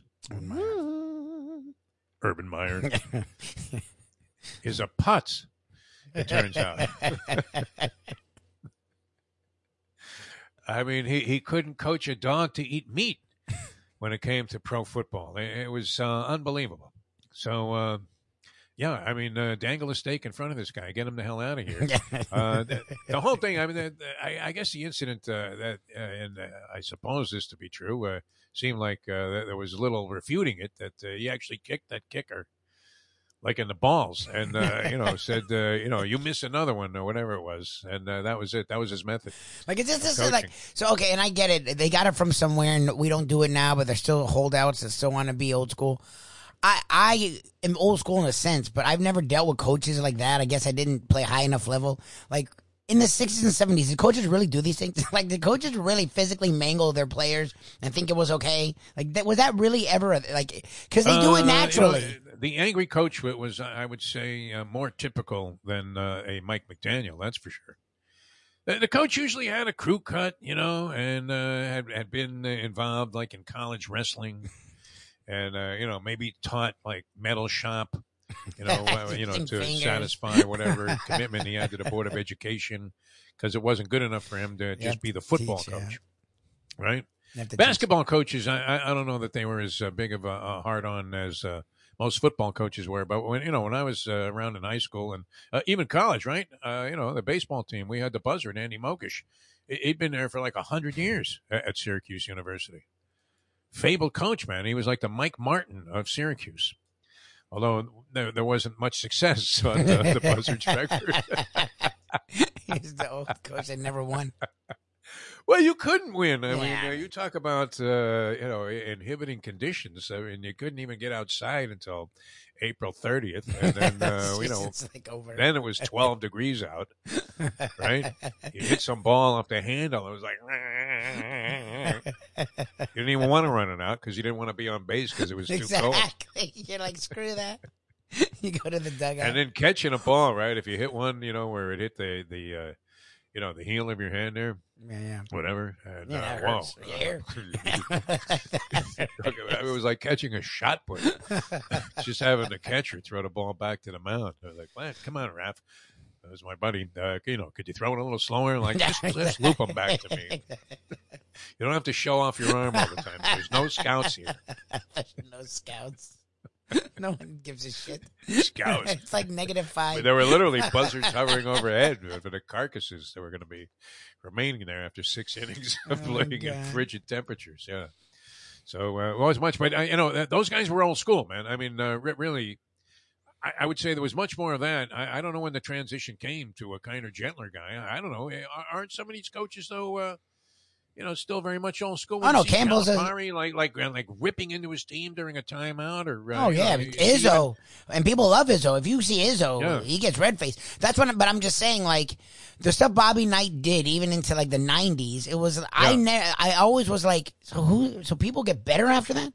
Like I yell at my kids, and they're 8 and under, and I feel bad after, but I'm not yelling at them. I just yell because they don't listen. But I never am like you, and I get it. They're 8, so I don't know what I would do. But I coach 15-year-olds. And it never dawned on me, if I call him a stupid ass, he's going to play better. Like, why would someone play better when you call them a jerk off? Like, I never put those two together. Like, I don't know. It's just weird. We were talking about it the other day, sort of. We were touching on something along these lines. And it really is like, being the big boxing fan that I am. I mean, you listen to the instructions in the corner, and most of the time, that guy is just absolutely berating his fighter, even if he's winning. Like, he's won every round. And the guy is sitting there, you got to stop, you're working in there like an idiot. You got to open your eyes. And they're always screaming at the guy, right? Now, there are other, trainers that are really good at giving instructions in the corner. And you've had, many examples where it worked. And then you even had the mild-mannered Angelo Dundee. What was he going to tell Muhammad Ali, right? But still known for getting in the face of a guy that was above reproach in this regard, right? Yeah. Who's screaming at Sugar Ray Leonard, "You're blowing it, kid. You're blowing it." So it does work, I guess, sometimes. So, I mean, you have to know, as Jimmy Johnson told us in that clip we played, you kind of have to have a feel for who it is that you're talking to and how you're talking to him, which good coaches do. But, no, the hard-on mentality, I think, was in play. I mean, any time that when I was a kid into my 20s, I mean, that's kind of the approach that everybody had. Right? Like, okay, you're going to run these drills, and we're going to run them until you drop dead. I remember my arm hanging down to the ground like an orangutan because this guy, Herm Card, had me throw 200 pitches in a batting cage. 200 pitches. What the hell? That was like two seasons. Yeah, they would do the opposite. Now they don't want you throwing anything. Yeah. And the guy, the medical, people weren't that sharp at the time. I mean, they didn't really know anything about orthopedics and all of that, right? And the guy actually, I said, you know what? My arm really is like, I mean, it's as sore as it's ever been. I don't even know if I can, lift it above my waist. And the guy gave me 2 salt tablets and a bag of ice. That was it. It was like, what is this going to do? Nothing. That was the doctor for all of the teams, by the way. They had like one doctor. It was kind of like having Dr. Principata, the Met fan, or, one of my all-time favorites, the greatest, this old geezer was the ring physician at the Olympic Auditorium. He had to be 100 years old, Dr. Bernhard Schwartz. And they would introduce him, and you would think just a vibration from his name resonating through the arena would be enough to have this guy have a heart attack. I mean, he was ready to go at a moment's notice. All right, we're going to come back with more. Brett Tessler, the agent of the Star, is going to join us. And, we're looking forward to Jimmy Johnson's big show and a journey down there. To Jimmer with the book coming out. I have to. He called me again. I feel terrible. Would you get a hold of Mike Westhoff and have him on the show at least? And we can admit that we didn't read the book yet. I'm not admitting He's going to be so disappointed. I told him it was great. He messaged me. I'm like, yeah, Coach, what a job. What a job you did. Oh, you told him it was great? Oh, yeah. Are you kidding me? I'm not. Well, what if he asks you about it? What if you have to do like a I'll say, when O.J. McDuffie was talking, he's mentioned the book for 3 years with us. Yeah. I can mention, I know Zach's in it. Yeah, there's stuff on I know Zach Juice is in it. Exactly. I don't want to lie to the guy, but we don't read anything. So I'm not trying to be mean. Yeah. I would read it. We haven't read a book. I just don't read. Doesn't happen. Yeah. I've worked a lot now, so what I want to just turn my brain off. Reading always took work. So, but I've heard about it. Book? No, yeah, I'll read both of these books. At some point, I will read both of these books. I'm having enough trips. Get Westhoff on the show. We'll get him on. We'll be like, wow, yeah. Zach was amazing, and the stuff with OJ and Marino. Has anybody in our audience read his book? I mean, exactly. See, my problem isn't that I wouldn't have read it. I wouldn't know how to order it. When people come on the show, and even famous authors, right, that have come on our show, and they say, oh, yeah, all the usual channels. That seems to be the way you sign off on a book guy. It used to be, well, it's going to be available at Barnes & Noble and this bookstore and that bookstore, but now that there are no bookstores, it's available online, right? Yes. The usual channels is what you say, but I would have no idea. I've never ordered anything. I'm afraid to put my credit card information online for fear that, I may find out that, somebody that was not necessarily, going to do me any favors would get the information. No? That's all I need, right? I don't need this. I don't want any problems anymore. There's a Barnes & Noble by me, so if you want to go to Coral Springs, there's a Barnes & Noble. But I don't know. Is it even in bookstores? I don't know. I would think. Is it only available online? I'm not sure, man. But I wouldn't know how to order the book. I don't mean to insult Mike Westhoff because I love the guy. I think he's amazing. He'll be very disappointed if we admit that we haven't read the book or received a copy. Tell him I really enjoyed it. What if he says he's in town and he wants to come over and sign it? Your copy of the book. So I'll go buy a copy. And we'll share it. Well, yeah, I'm kind of busy today. I know. You're making me feel bad. Anyway, Jimmy's got a book coming out with Dave Hyde. And we want to get down there to Jimmy Johnson's Big Chill at mile marker 104, the Overseas Highway in Key Largo. And always, just a great destination. Well, we had a blast when we were down there. It was about a year ago. I mean, it was I want to say... It was like late August. Stang's birthday, August 23rd, yeah. Yep. So maybe we can make it a repeat, and a year later, the calendar year goes by, but same good vibe is being given off there. In fact, if nothing else, they're better than ever with the remodeled sports bar that they have. Great place to watch football.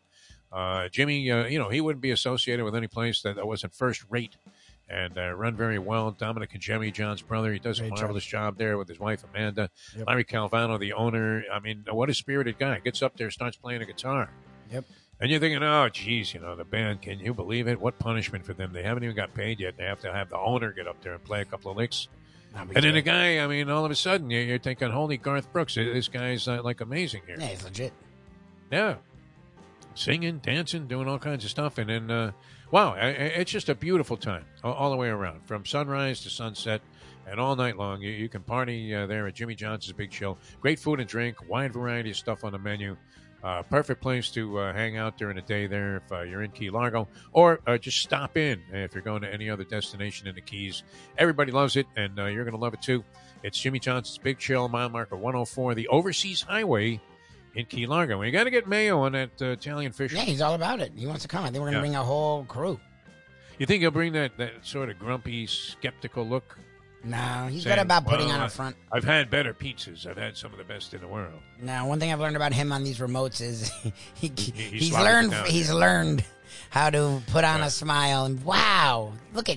Yeah. So, this is no gamble though for the gambler. No, it's an automatic. This is a sure thing. I'm giving the guy a winner. I'm telling him, hey, the 7-horse can't lose here. Put all your money on that. Yep. And if he's not overwhelmed by the Italian fisherman pizza, if he has even the slightest bit of like, well. One of those kind of things. I would be amazed. I really would. He'll be fine. I have no It would take a lot. Yeah. What do you mean? I pitch to anytime I know anyone's going down to the Keys. The first thing I say is you need to stop at the Big Chill. Like we haven't even talked to them in a little bit. Like we've had time away from Congemi. It hasn't changed anything. Like my first thing I think of when I think of Keys is the Big Chill. Like it's perfect. Like the Keys is such a pain in the ass drive. Where it's located is like I wish I'd known about that forever because that drive sucks.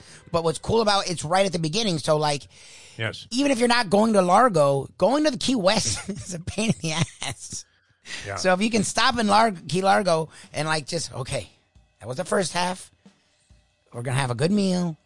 And then we'll go and do this. Like no matter what, it's a perfect place. And literally chill out the rest of the way, all the way to this torturous drive to Key West. Nah, I mean, I pitched that place. It used to be really weird when the 7 Mile Bridge was like in its primitive stage. Yeah, the one lane. Oh, my God. I thought I was going to die. I got married the first time in Key West. And I had taken a couple of trips down there, and I was driving an MGB. God. And the bridge was so narrow that if a truck was coming the other way, there really wasn't room to even, go in the direction you were going in. I mean, without, like, scraping the wall there, like you were Parnelli Jones or something, going around in Daytona. Like, what? I mean, and it was just dangling over the water there. There was no, guardrail, nothing, to speak of. Pouring rain. It was a nightmare. But, it's still a schlep. So, Jimmy Johnson's Big Chill. Makes it easier, great spot on the way. And people used to think that the Mutineer was like high-level dining. Is it called the Mutineer? I think it is. There is a Mutineer, 100%. The key route there, yeah. What is it, the Buccaneer? What is that place? There is like a pirate-themed thing. I don't remember. I think Mutineer. That sounds about right. We went in there. Didn't you the one in Florida City. Karaoke that night? Yeah. Florida City. We were down there covering the race in Homestead. They had a nice crowd. There were people there. That was a strange spot. I'd rather Big Chill. You walk in there and you look around and you're asking yourself, like that time we were in Flossie's and the only other people in the bar at the time were members of the Outlaws. Exactly. And, we thought, do we really fit in here? 2 Jewish kids. Unbelievable. They're looking to have a couple of Cosmos before we go out and listen to the band. All right, we're coming back with Brett Tessler, the agent of the stars. He's going to join us here in just a few minutes on the show. We'll get into this old NFL thing that's going on. So a lot of speculation. Somehow, flipped on the NFL Network yesterday without realizing it. That ever happened to you where, your dog sat on the remote or something and then this was you're watching a channel that you're like, well, how did this get on there? And they were going around all the training camps. Really fascinating movie. Training camp previews. I know it was great. That's how you know you're hungry for something that's not baseball or whatever the hell we've had. Is I actually have found myself, oh wow, look at Trey Lance. Look at that. Yeah. Like, why the hell would I care about the Niners? Nobody's doing anything though of any substance. It doesn't seem like. I mean, do they not allow cameras to roll when they're actually working? Yeah, well, who was? Everybody's just like, take 2 steps back and I'll have a pass over here. Hey Joe, how you doing? What you have for lunch today? And, you're thinking, what happened to this Shula-like intensity that we used to imagine? Jimmy with the middle drill. It doesn't seem like, do they practice and do anything anymore? I guess. You couldn't go through the motions any more slowly. It's like those early spring training shots when they would have like highlights, highlight reel about the Yankees going to spring training and they'd have some kind of cockamamie music in the background. Like, what is this? The Army-Navy game? Exactly. But, yeah, it doesn't seem like they're doing much. Right. That would be the my conclusion, unless I'm missing something. No, they're being weird about what they're allowing to be shown. And I think that's what's happening. Yeah, you're not allowed to really see anything or cover anything. When does Hard Knocks start? I think Hard Knocks. Knocks. It next week? Isn't it like the second? Oh no, it's when preseason started, right? So what? It's like I think it's next week. Yeah. That's Could be. a good question. Yeah, you know, that's always one of my favorites, Hard Knocks. Although I think Mustang might have canceled our HBO in an effort to save a few bucks. I mean, it's the Lions. I don't know if I guess Dan Campbell. The Lions? Oh, that would be fantastic. Interesting because he's going to be serious even in the freaking Dan preseason. Campbell. Can you imagine? Yeah. We want this game. Right? You're talking about the Hall of Fame game, right? Exactly. We want this game. Exactly. Greek all over Jacksonville, huh? You really have to be out of your mind about the Hall of Fame. Oh, 100%. Unless, 100%. Is it an annual, is it an annuity to take the under in the Hall of Fame game every year? I would think. It seems to me they never score any points in the Hall of Fame. Tuesday, August 9th is the opening of Hard Knocks. So a week from today. Okay, but as I said, I think the Mustang, shaved like $6 off the cable bill and canceled HBO. Because we didn't watch it much anymore since they don't have boxing anymore. Yeah. Wasn't watching a lot of HBO. Sopranos is long gone. Yeah. Some of their Showtime seems to have taken over where HBO left off. Yeah, there's not a lot on HBO right now. Right now, HBO is sort of slow. All right, Venus Williams in this match, is about to lose in the third set. I mean, she's done. In the first round of this thing in Atlanta. This took place last night, and she did lose. Wow. Well, I mean, she's been done for a long time. Serena's finally done, but Venus has been done, 3-4 years? I mean, this was 10 years. a comeback, but she's a gracious loser, Venus. Whereas Serena would have chopped this woman's head off with a racket at the net, and then cursed at everybody on her way out there like she was Nick Kyrgios, in a skirt. Unbelievable. All right, we're coming back with more in a moment here. Brent Tessler, the agent of the stars, is going to join us. Jeff DeForest, Mike Lubie, Lubitz. Happy to have you with us on South Florida Live. Mike Mayo, the Gambling Gourmet, with the Mike Mayo's Lunchbox. That was sort of disgusting again yesterday. Why does he think that's good when he's stuffing his face, while on camera, and then talking with his mouth full? It's going to get worse. Yesterday's sandwich was a standard sandwich. Like, if he gets into, like, a Sloppy Joe or some of these fucking sandwiches. How about a Muffaletta, man? He should have had Tom. He does a po' boy with, like, remoulade on it. I mean, he's going to get... You think he was just hoagies qualifying? See, when I think of a sandwich, I think of, like, salami on rice. I agree. He's doing anything that has meat with bread. So we'll probably get a burger at some point and hot dogs. He's doing... He's I doing never it for a considered month. a burger a sandwich. It's not. Did you? No, I don't know. I mean, consider it is a hot dog a sandwich. Yeah. Yeah, obviously, but he's going to do it every day for a month, so he needs material. So there's only so many sandwiches. He's not big on tuna. You notice he always makes a face whenever I bring up, like, the tuna sub, like it's not a real sub. Yeah, which is weird. That's my go. That used to be until I found out Subway doesn't have tuna. I don't know what the fuck Subway uses. That it's ruined me for tuna. Like, I like tuna at my house. Tuna substance or something. I know. Yeah. And that used to be my go-to. Now I don't trust sub shops for that. Like, and I know they're not all Subway. There are definitely I know. places that are reputably serving. I mean, La Spada's tuna is outstanding. All right, Sandwich Month. So we'll have some of that. I guess we'll have Mike Mayo stuffing his face again today on Mike Mayo's Lunchbox. 100%. Then he tries to say something. That's my problem. He's going to learn the hard way that's not a good move. I don't mind him eating. It's when he tries to respond. Yeah. Do your eating. We'll talk. We've done this before. Yeah. I enjoy the just video. Put a pie on your face or something while you're doing this. All right. We're coming back with more in a moment here on the Defo Show. Brett Tessler, the agent of the stars, restores some normalcy to the program here. He'll try. We've been all over the planet here today because I just couldn't get on the pedestal and scream about Deshaun Watson all day.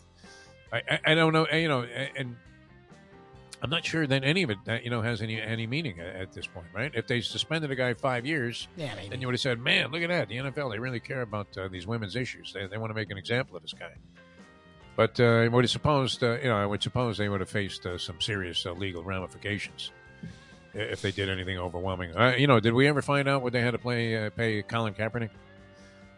Yeah, wasn't it millions? It was a lot of money. Didn't they have to settle something with him? And then Gruden's probably going to take down a couple of zillion of Roger Goodell's money. I just love that Gilbert still is like nothing's happened with him, and we know there's enough around him where they could do something with Dan Gilbert, and they don't even mention his name. It's like he's the one that shouldn't be named. They don't even mention Dan Gilbert's name.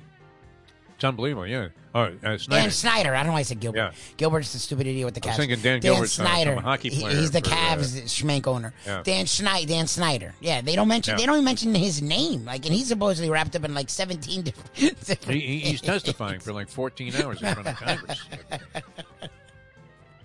No problem. There's no issues with him at all. He's the owner. Bobby Kraft, a big smile on his face. I mean, he's getting jerked off before he jumps on his private jet to fly to a Patriots game where, he's supposedly exuding class with the blue shirt with the white collar. Yep. He's the face of the league. Yeah. Face of the league, right?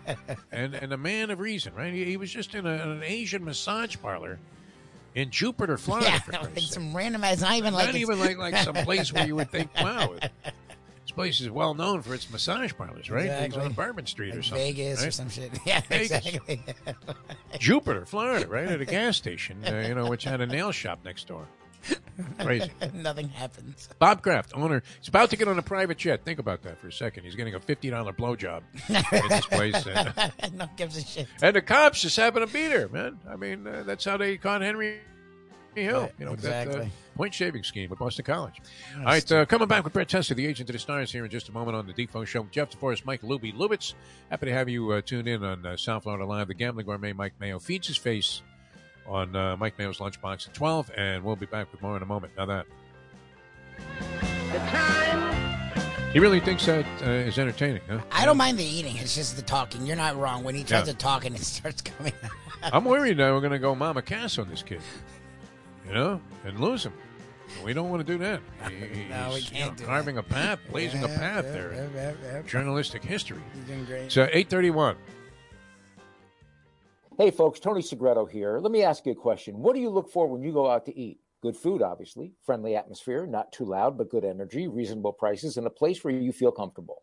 All those ingredients, no pun meant there, are hard to find unless you're talking about the Texas Roadhouse. You see, they encompass all of those attributes. Really, really good food, amazing atmosphere, good for a family, good for a date, or just a night out for yourself, and prices that will make you extremely happy. Their ribs, unmatched. Steaks, hand-cut every day. Everything, and I mean everything, is made on site, including their incredible bread. It's the one day, folks, that you can forget about low-carb diets. Trust me when I tell you, Texas Roadhouse, your restaurant, your destination when you say, where should we go and eat tonight? From the newly renovated sports bar to the beautiful bayside views captured at the Tiki Bar, Jimmy Johnson's Big Chill has it all. Located at mile marker 104, the Big Chill also offers waterfront dining while experiencing breathtaking sunset views of the Florida Keys. It's simply the hottest spot in the Keys to cool off. That's Jimmy Johnson's Big Chill at mile marker 104 in Key Largo. For more information, call today at 305-453-9066. Recently, we realized it's not just hurricane season that can hurt us. Any time of year, things can happen to your home or business. And the insurance company can be your friend, but they also can be your enemy. Horizon Public Adjusters, Justina Testa, are here for you to help this process go so much easier. Before you call the insurance company, call Horizon Public Adjusters and Justina Testa at 954-809-8752. Would you go into court without an attorney? So why would you go up against an insurance company without Horizon Public Adjusters and Justina Testa? 7 to 10 times more money recovered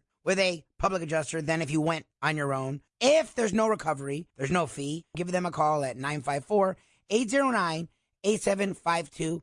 Why go up against insurance companies alone when you can have Horizon Public Adjusters and Justina Testa on your side?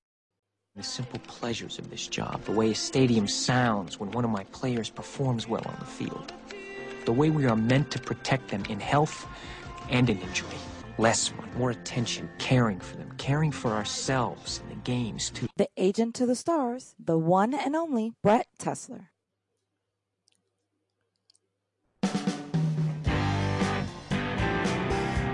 Welcome back to the show. Jeff DeForest, Mike Lubie Lubitz, the Defo Show here on South Florida Live. And it's always a pleasure to welcome this gentleman to the program. NFL training camps underway. I was watching a little survey yesterday. And, of course, the big blockbuster headline from the National Football League yesterday, the suspension finally announced for Deshaun Watson as a 6-game suspension. It's challengeable by both the Players Association and the league, and the Players Association says, nah, we're fine with that. I don't know if they were expecting more or whatever, and it remains to be seen if Roger Goodell is going to have some kind of response to it. But it did spark a lot of controversy and conversation around the country, and to help us address that and other things, we welcome to the show the agent to the stars, Mr. Brent Tessler. Brent, how are you, my friend?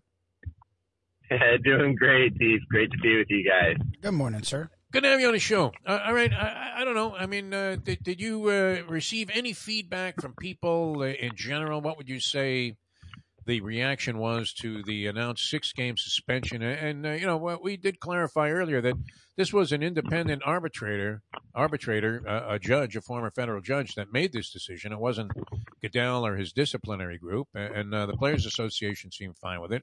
Most people thought it was going to be like a minimum of a year's suspension for Deshaun Watson. But what kind of reaction, what kind of feedback did you get on it? And what did you think about what the league did?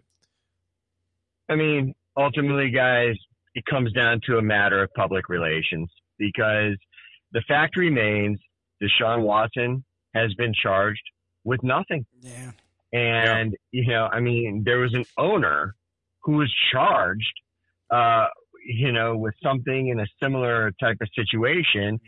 Deshaun was never charged. And so, again, this isn't a matter of, me judging him or anything like that. I'm just looking at it strictly from a legal and practical standpoint.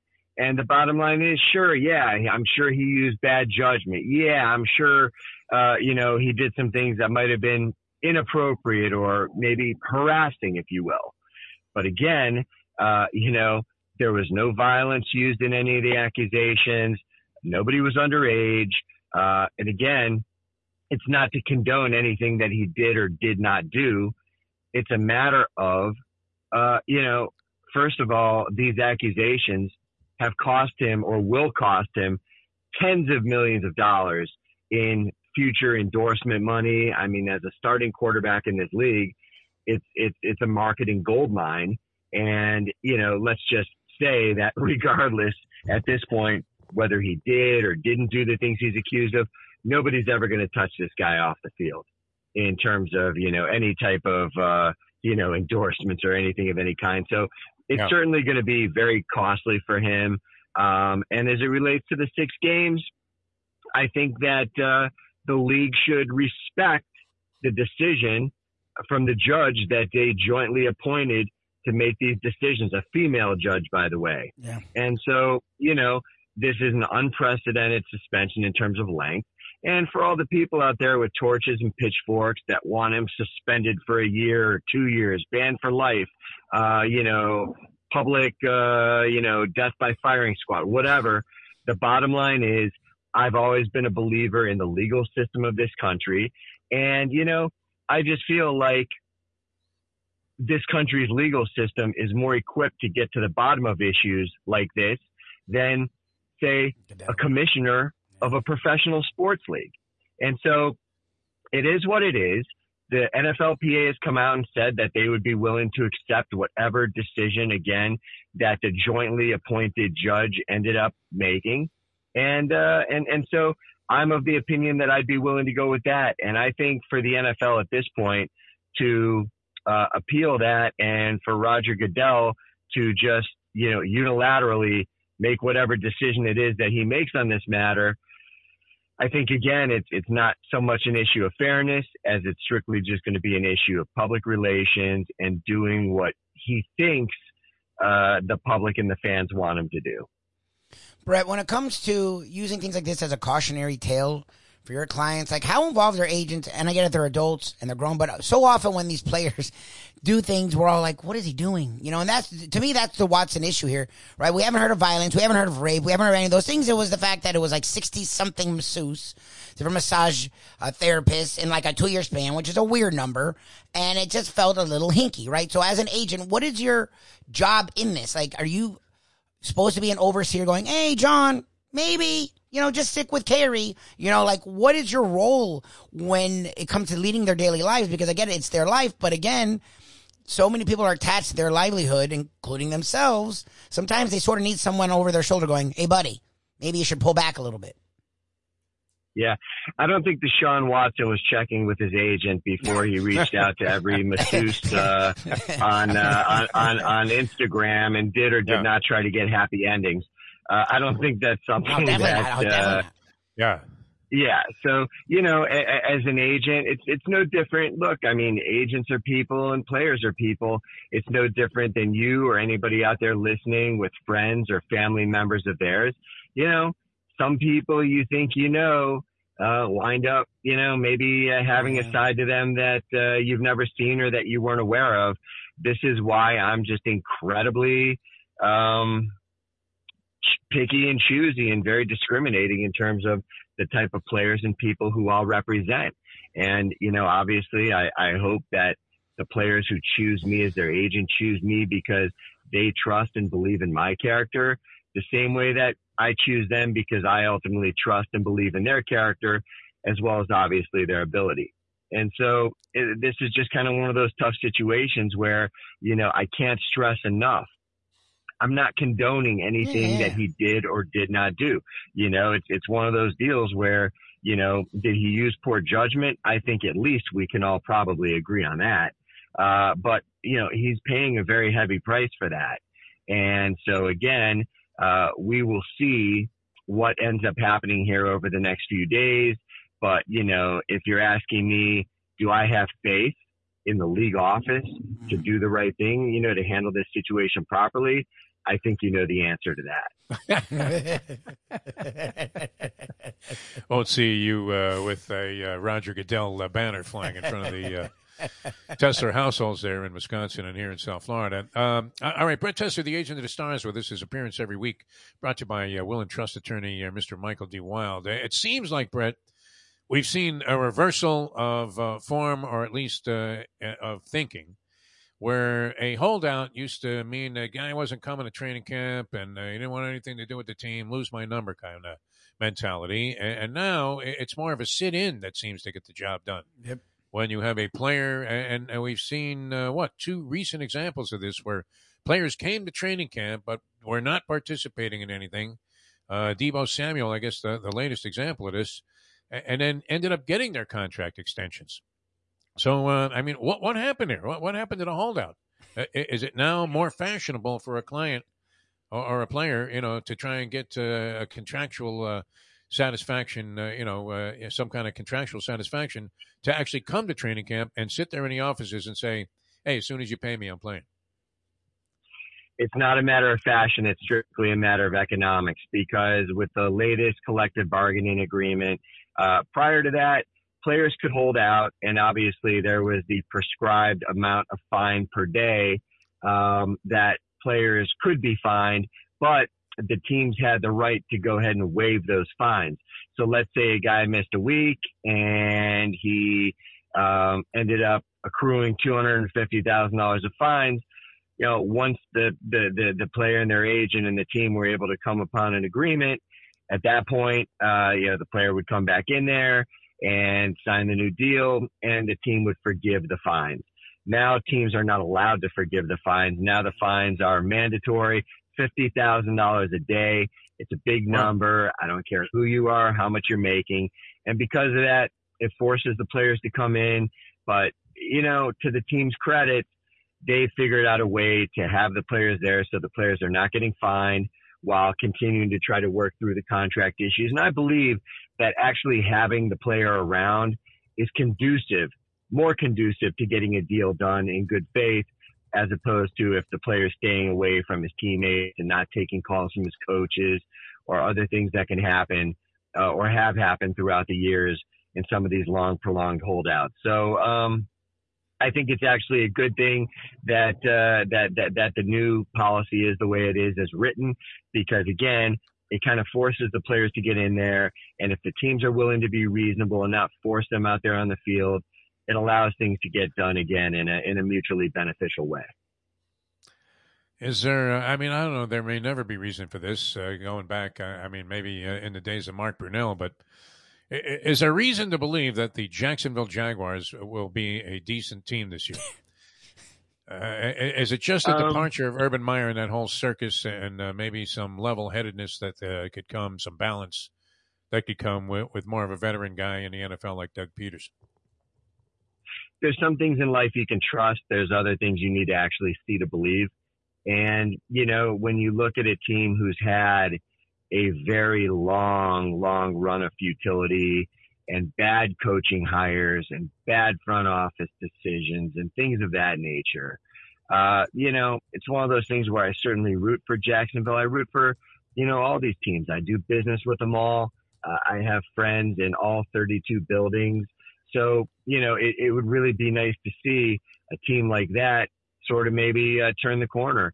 And, when you get someone like Trevor Lawrence with the first overall pick, by all accounts, that guy could be a great quarterback for you for the next 15 years. So let's hope they can make the other necessary additions and subtractions to help them really turn the corner and become a more successful franchise than what they've been.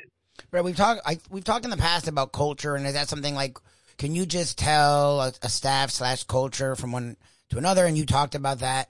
I think we've even talked to you about Urban Meyer, but can you tell when you're dealing with a regime, can you just walk away going, you know what, I can feel that this regime, the way they're being handled, will be a success compared to those where you'll walk away and go, wow, this is a freaking disaster? Like, can you just tell, just from negotiating, just talking, just being around, just your players' reactions to, okay, this organization gives off the vibe where I feel they'll succeed, where this organization does not give off that vibe?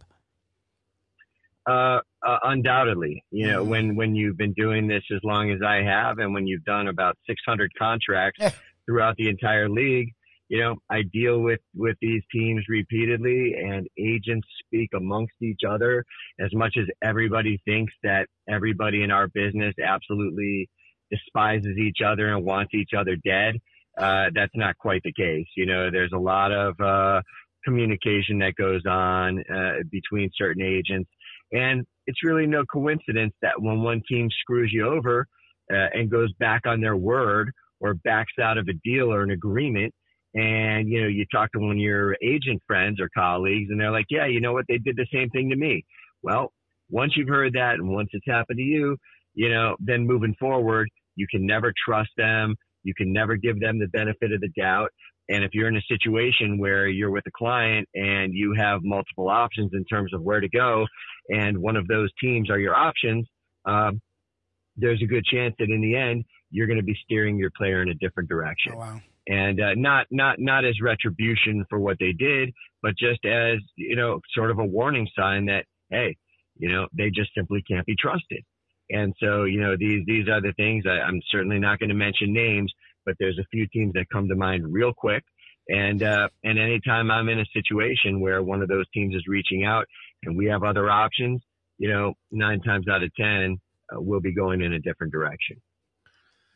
What kind of fire, we're talking with Brett Tessler, the agent of the stars here on the Defo show. What kind of fire is Lamar Jackson playing with by representing himself in what you would figure with the quarterback position might be more complex negotiations than, say, other people are dealing with at different positions, especially with the amount of money that's being thrown around.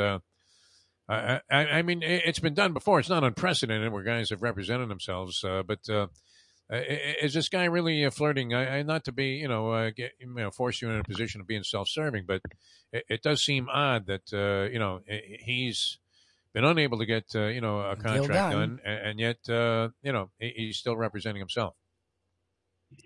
It's just not a good decision, Defo. And obviously, as an agent, it naturally sounds self-serving for me to say that. It's just that throughout the years, different players have tried it.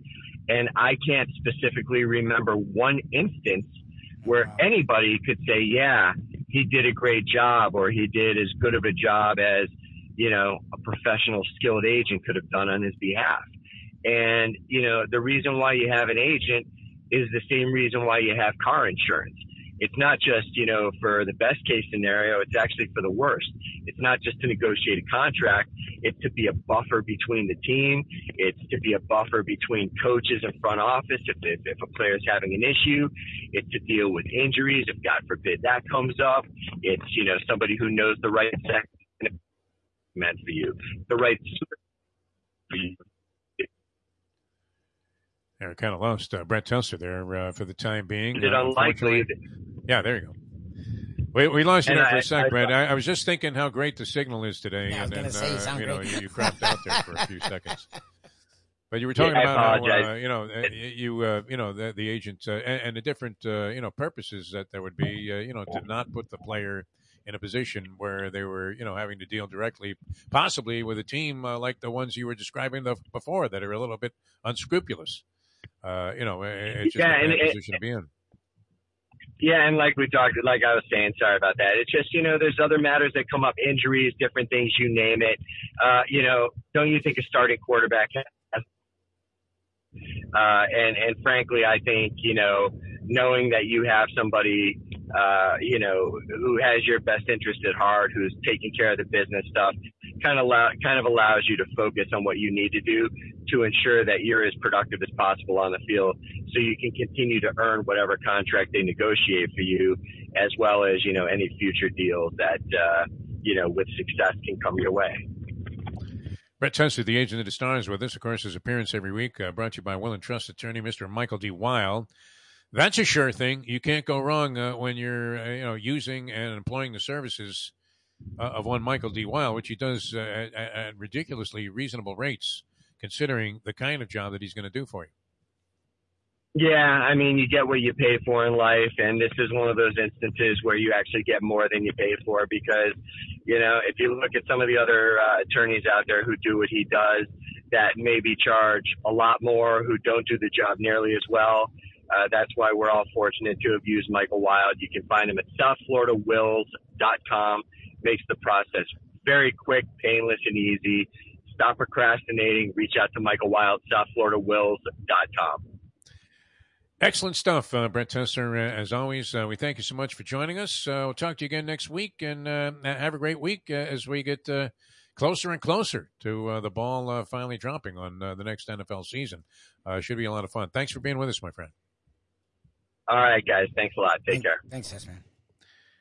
I was going to ask him his impression. I mean, this one's a little baffling to me, Lubie. All right? You'll find this surprising, but among the things that I noted this morning, in my perusal of the New York Post, the odds to win the Super Bowl were posted. Okay, now who do you think is favored to win the Super Bowl this year? Favorite team to win the Super Bowl. The Rams should be, but it's probably the Bucks. People are weird on the Bucks. The Bucks are the second choice at 7. Oh, the Bills. They're weird on the Bills too, and I Bills don't know. are the favorite at 6-1. You get 6-1 on the Bills. 750-1 on the Buccaneers. The Chiefs are the third choice at 9-1. Rams fourth. The Rams are 11-1. Yeah, I mean, does that not seem like I don't know. I mean, teams don't repeat. But you said they made moves on top of moves to ensure. Look, they signed all of these guys for jillions of dollars. I don't even know if they reached their full potential last year. I think they could have played even better. No. Yep, they had Robert Woods course of the season. Yeah, OBJ came late. He got hurt in the friggin' Super Bowl. Yep. Yeah. I guess OBJ, his status is he's not there. The but they brought in Allen Robinson, who's one of the better receivers, and he's even bigger than OBJ, so he's a better red zone target. Cooper Kupp has made himself one of the top 3 receivers in football. He's great. I think they get Woods back. Like, I forgot about Robert Woods, but I think they get him back. Cam Akers comes back, and he had injury issues down the stretch. And they added someone defensively. They lost Von Miller, but then they added someone who was like younger and just as good. I'm trying to remember who. Yeah, like that team is loaded. I mean, how are they 11-1 with the Bills? Still unproven. It's like Brett Tessler was talking about with the Jaguars. In certain situations, seeing is believing. You have to show it to me. And the Bills, they haven't shown that they're at that level yet, have they? I mean, for all the people that are already putting them into the championship picture there and hoisting the Lombardi. It seems to me they've had opportunities, and last year was a brilliant opportunity for them, and they couldn't cash. Yes. So I know the knocking on the door theory, and I do subscribe to that to an extent in a lot of different sports where the team kind of like is knocking on the door, like the Braves were to win a World Series. The Nationals a few years ago when they finally broke through, won a World Series. You have to kind of tap on the door there. The Pistons many years back, the right? NBA when they a lot, yeah. Finally broke through and won some championships, but they were knocking on the door. NBA is big on that. NFL too, but I don't know. The Bills have had chances. Should they be the favorite over the Rams to win the Super Bowl this year by almost a 2-1 margin? I don't think so. Think about that. I don't know. The Bills are good, but the running game is okay, not great. The receivers outside of Diggs are good, not great. Allen, I think it's a good quarterback, but I never thought Allen was what they want Allen to be. I think Denver's a team that should be better than the Bills. Like Denver, the only problem with them is they're in that division. 16-1 on the Broncos. Yeah, that team. Yeah. Look, and I couldn't name any of their players, but any NFL person we talked to was like, "Wow, if they had a quarterback, Russell Wilson was on a team that was a disaster, falling apart, and he kept them in the playoff discussion. Like the dude now with talent and an organization that's consistently won, why wouldn't they be? I don't know. Like to me, there's something about the Bills. 16-1. You would take a shot with the Broncos. Okay. Yeah, I mean, I don't think the Packers are going to be there for some reason. I don't know what to do with the Packers. I have to see them without Adams. Like, Chargers. I don't think they're ready to pop to that level. Well, they added J.C. Jackson and they added Khalil Mack to a defense that was already good, just hurt. Now you get Bosa back. You have Derwin James, both healthy, and both are like looking for contracts. So they Bengals have the completely defense. Overlooked. I think the Bengals are going to go a step backwards. The Bengals got a lot of. There was a lot of luck involved with the Bengals. I think the Browns will be better, and I think the Ravens have a lot to prove. So the Bengals aren't just going to sail through that division. Holy Anita Marks, man! You're doing a gambling thing here, Libby. I like it. I like it that you're considering. Well, the one division that's going to suck is I think the Titans are going to take a step back, and the Colts. The Colts sort of will have a nice free path with Matt Ryan in that. I'm not buying the Colts. That's another one. I'll well, that division sucks. Like Texans are going with Davis Mills. The Jags will be better, but they're still young. Like the Titans are going to take a step back. They lost Brown, the receiver, so now Tannehill's going to go back to being the Dolphins' Tannehill. Like I think the Colts have an easy path. That's why Matt Ryan should be able to like figure shit out in the regular season because that division sucks. All right. Colts, you get a big price on them, 25-1. I don't even know the conference. Yeah. Bengals 20-1. Unbelievable. All right, we're coming back with more. We'll come back and say goodbye, actually. Never can say goodbye. We're hoping Andy's still with us, man. That sounded pretty serious. Talking to me this morning. I mean, so I guess. Oh, yeah? All right. I'm rooting for him. All right, back with more in a moment. Now that. The time. Can't afford to have too many of our loyal listeners and viewers checking out here. It's 8:56. Play the ponies in style at Champions, the outstanding simulcasting room at beautiful Hialeah Park. Yes, the grand old lady of thoroughbred racing has never been more vibrant, and you can wager on the races from the top tracks around the country while enjoying a cocktail at the Brass Rail Bar or any of the fine food served throughout the facility. If poker is your game, you're covered in style, and you can play all your favorite Vegas-style games, including blackjack, craps, and roulette, in Hialeah Park's sizzling hot casino. Get a player's card when you walk through the door for all kinds of generous amenities, including our favorite, free play, when you come out to the ultimate casino and entertainment destination, Hialeah Park. Hey folks, Tony Segreto here. You know, since day one, Catholic Health Services has been part of Old School. And since we've started letting people know about them, it's changed their lives. You see, Catholic Health Services, while being recognized as one of the top places for stroke rehab in the country, it's also about a group of people who not just excel in what they do, from the doctors to the nurses to the therapists, on and on and on. It's how they do what they do every single day that separates them from the pack. They do it with a passion, unmatched, and the inclusion of family in every step of the process. Trust me when I tell you this. If you want the best, unmatched rehab with a special group of skilled, caring people, there is truly only one place, and that one place is Catholic Health Services. These days, we're all looking for comfort anywhere we can find it. Thank goodness for Landlubbers Raw Bar and Grill in the Plantation location because they are making sure you are as comfortable as possible. First of all, they're not only open for delivery and pickup. All you have to do is go to landlubbersbarandgrill.com for both pickup and free delivery. Their hours have changed a little bit. Monday through Thursday from 3:30 to 10, and Friday, Saturday, and Sunday from 11:30 to 10. You're going to have the best wings in the world. You're going to have a great burger. You're going to have their amazing soups. Again, Landlubbers, Raw Bar, and Grill. It's nice and easy. Just go to landlubbersbarandgrill.com for both your pickup and free delivery. Thank goodness for Landlubbers for making you always feel right at home.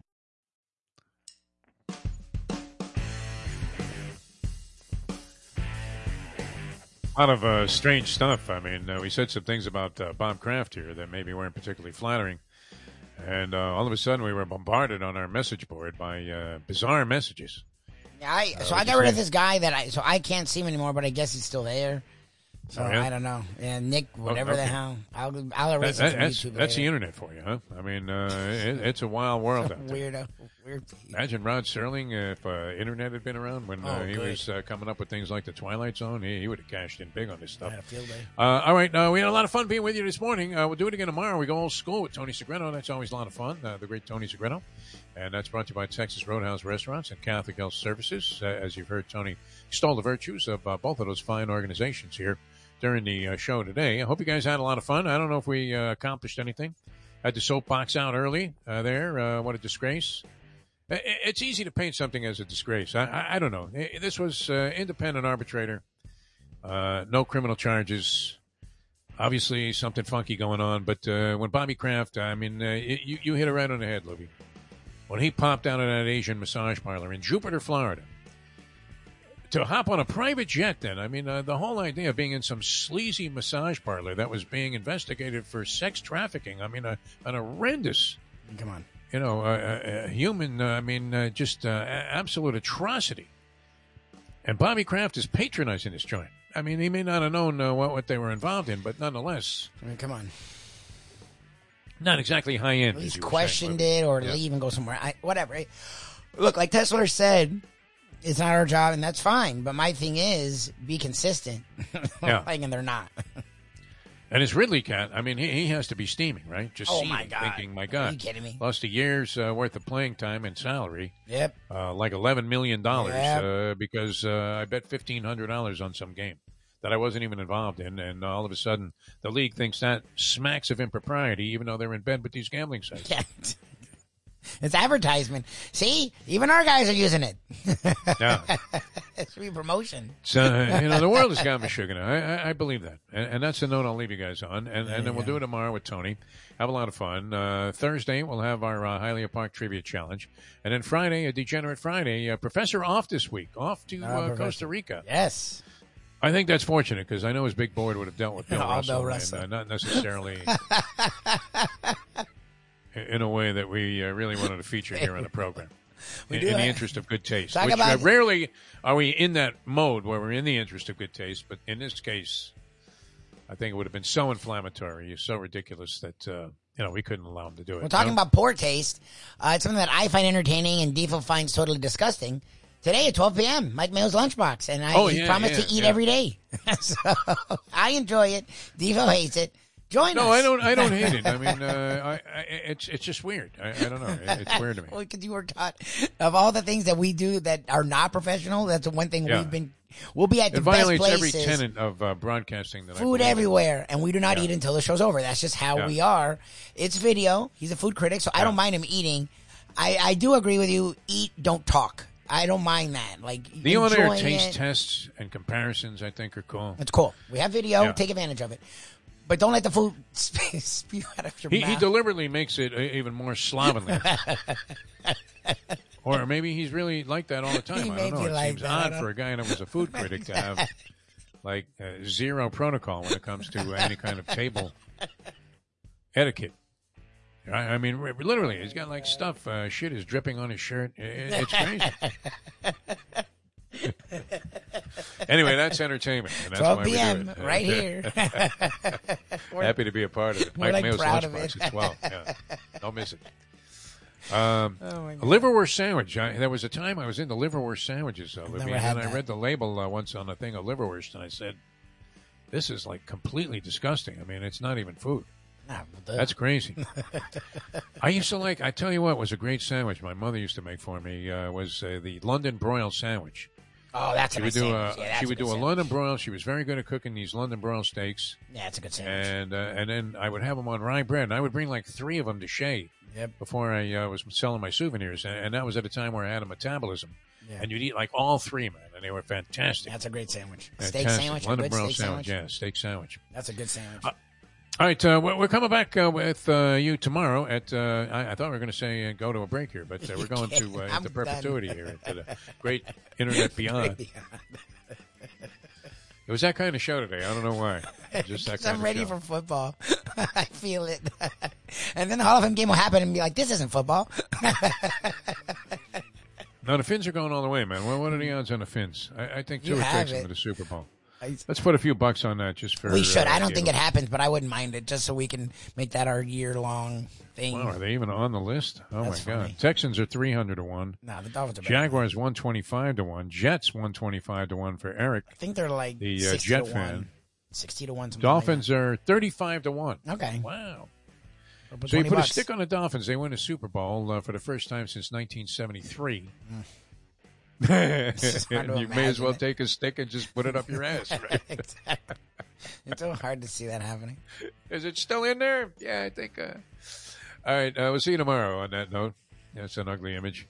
See you tomorrow on that note at 7 o'clock. Thanks for tuning in, everybody, as we leave you know that. The time. It's 9:04. Let's go to eat a damn snack. Look what they done to my soul.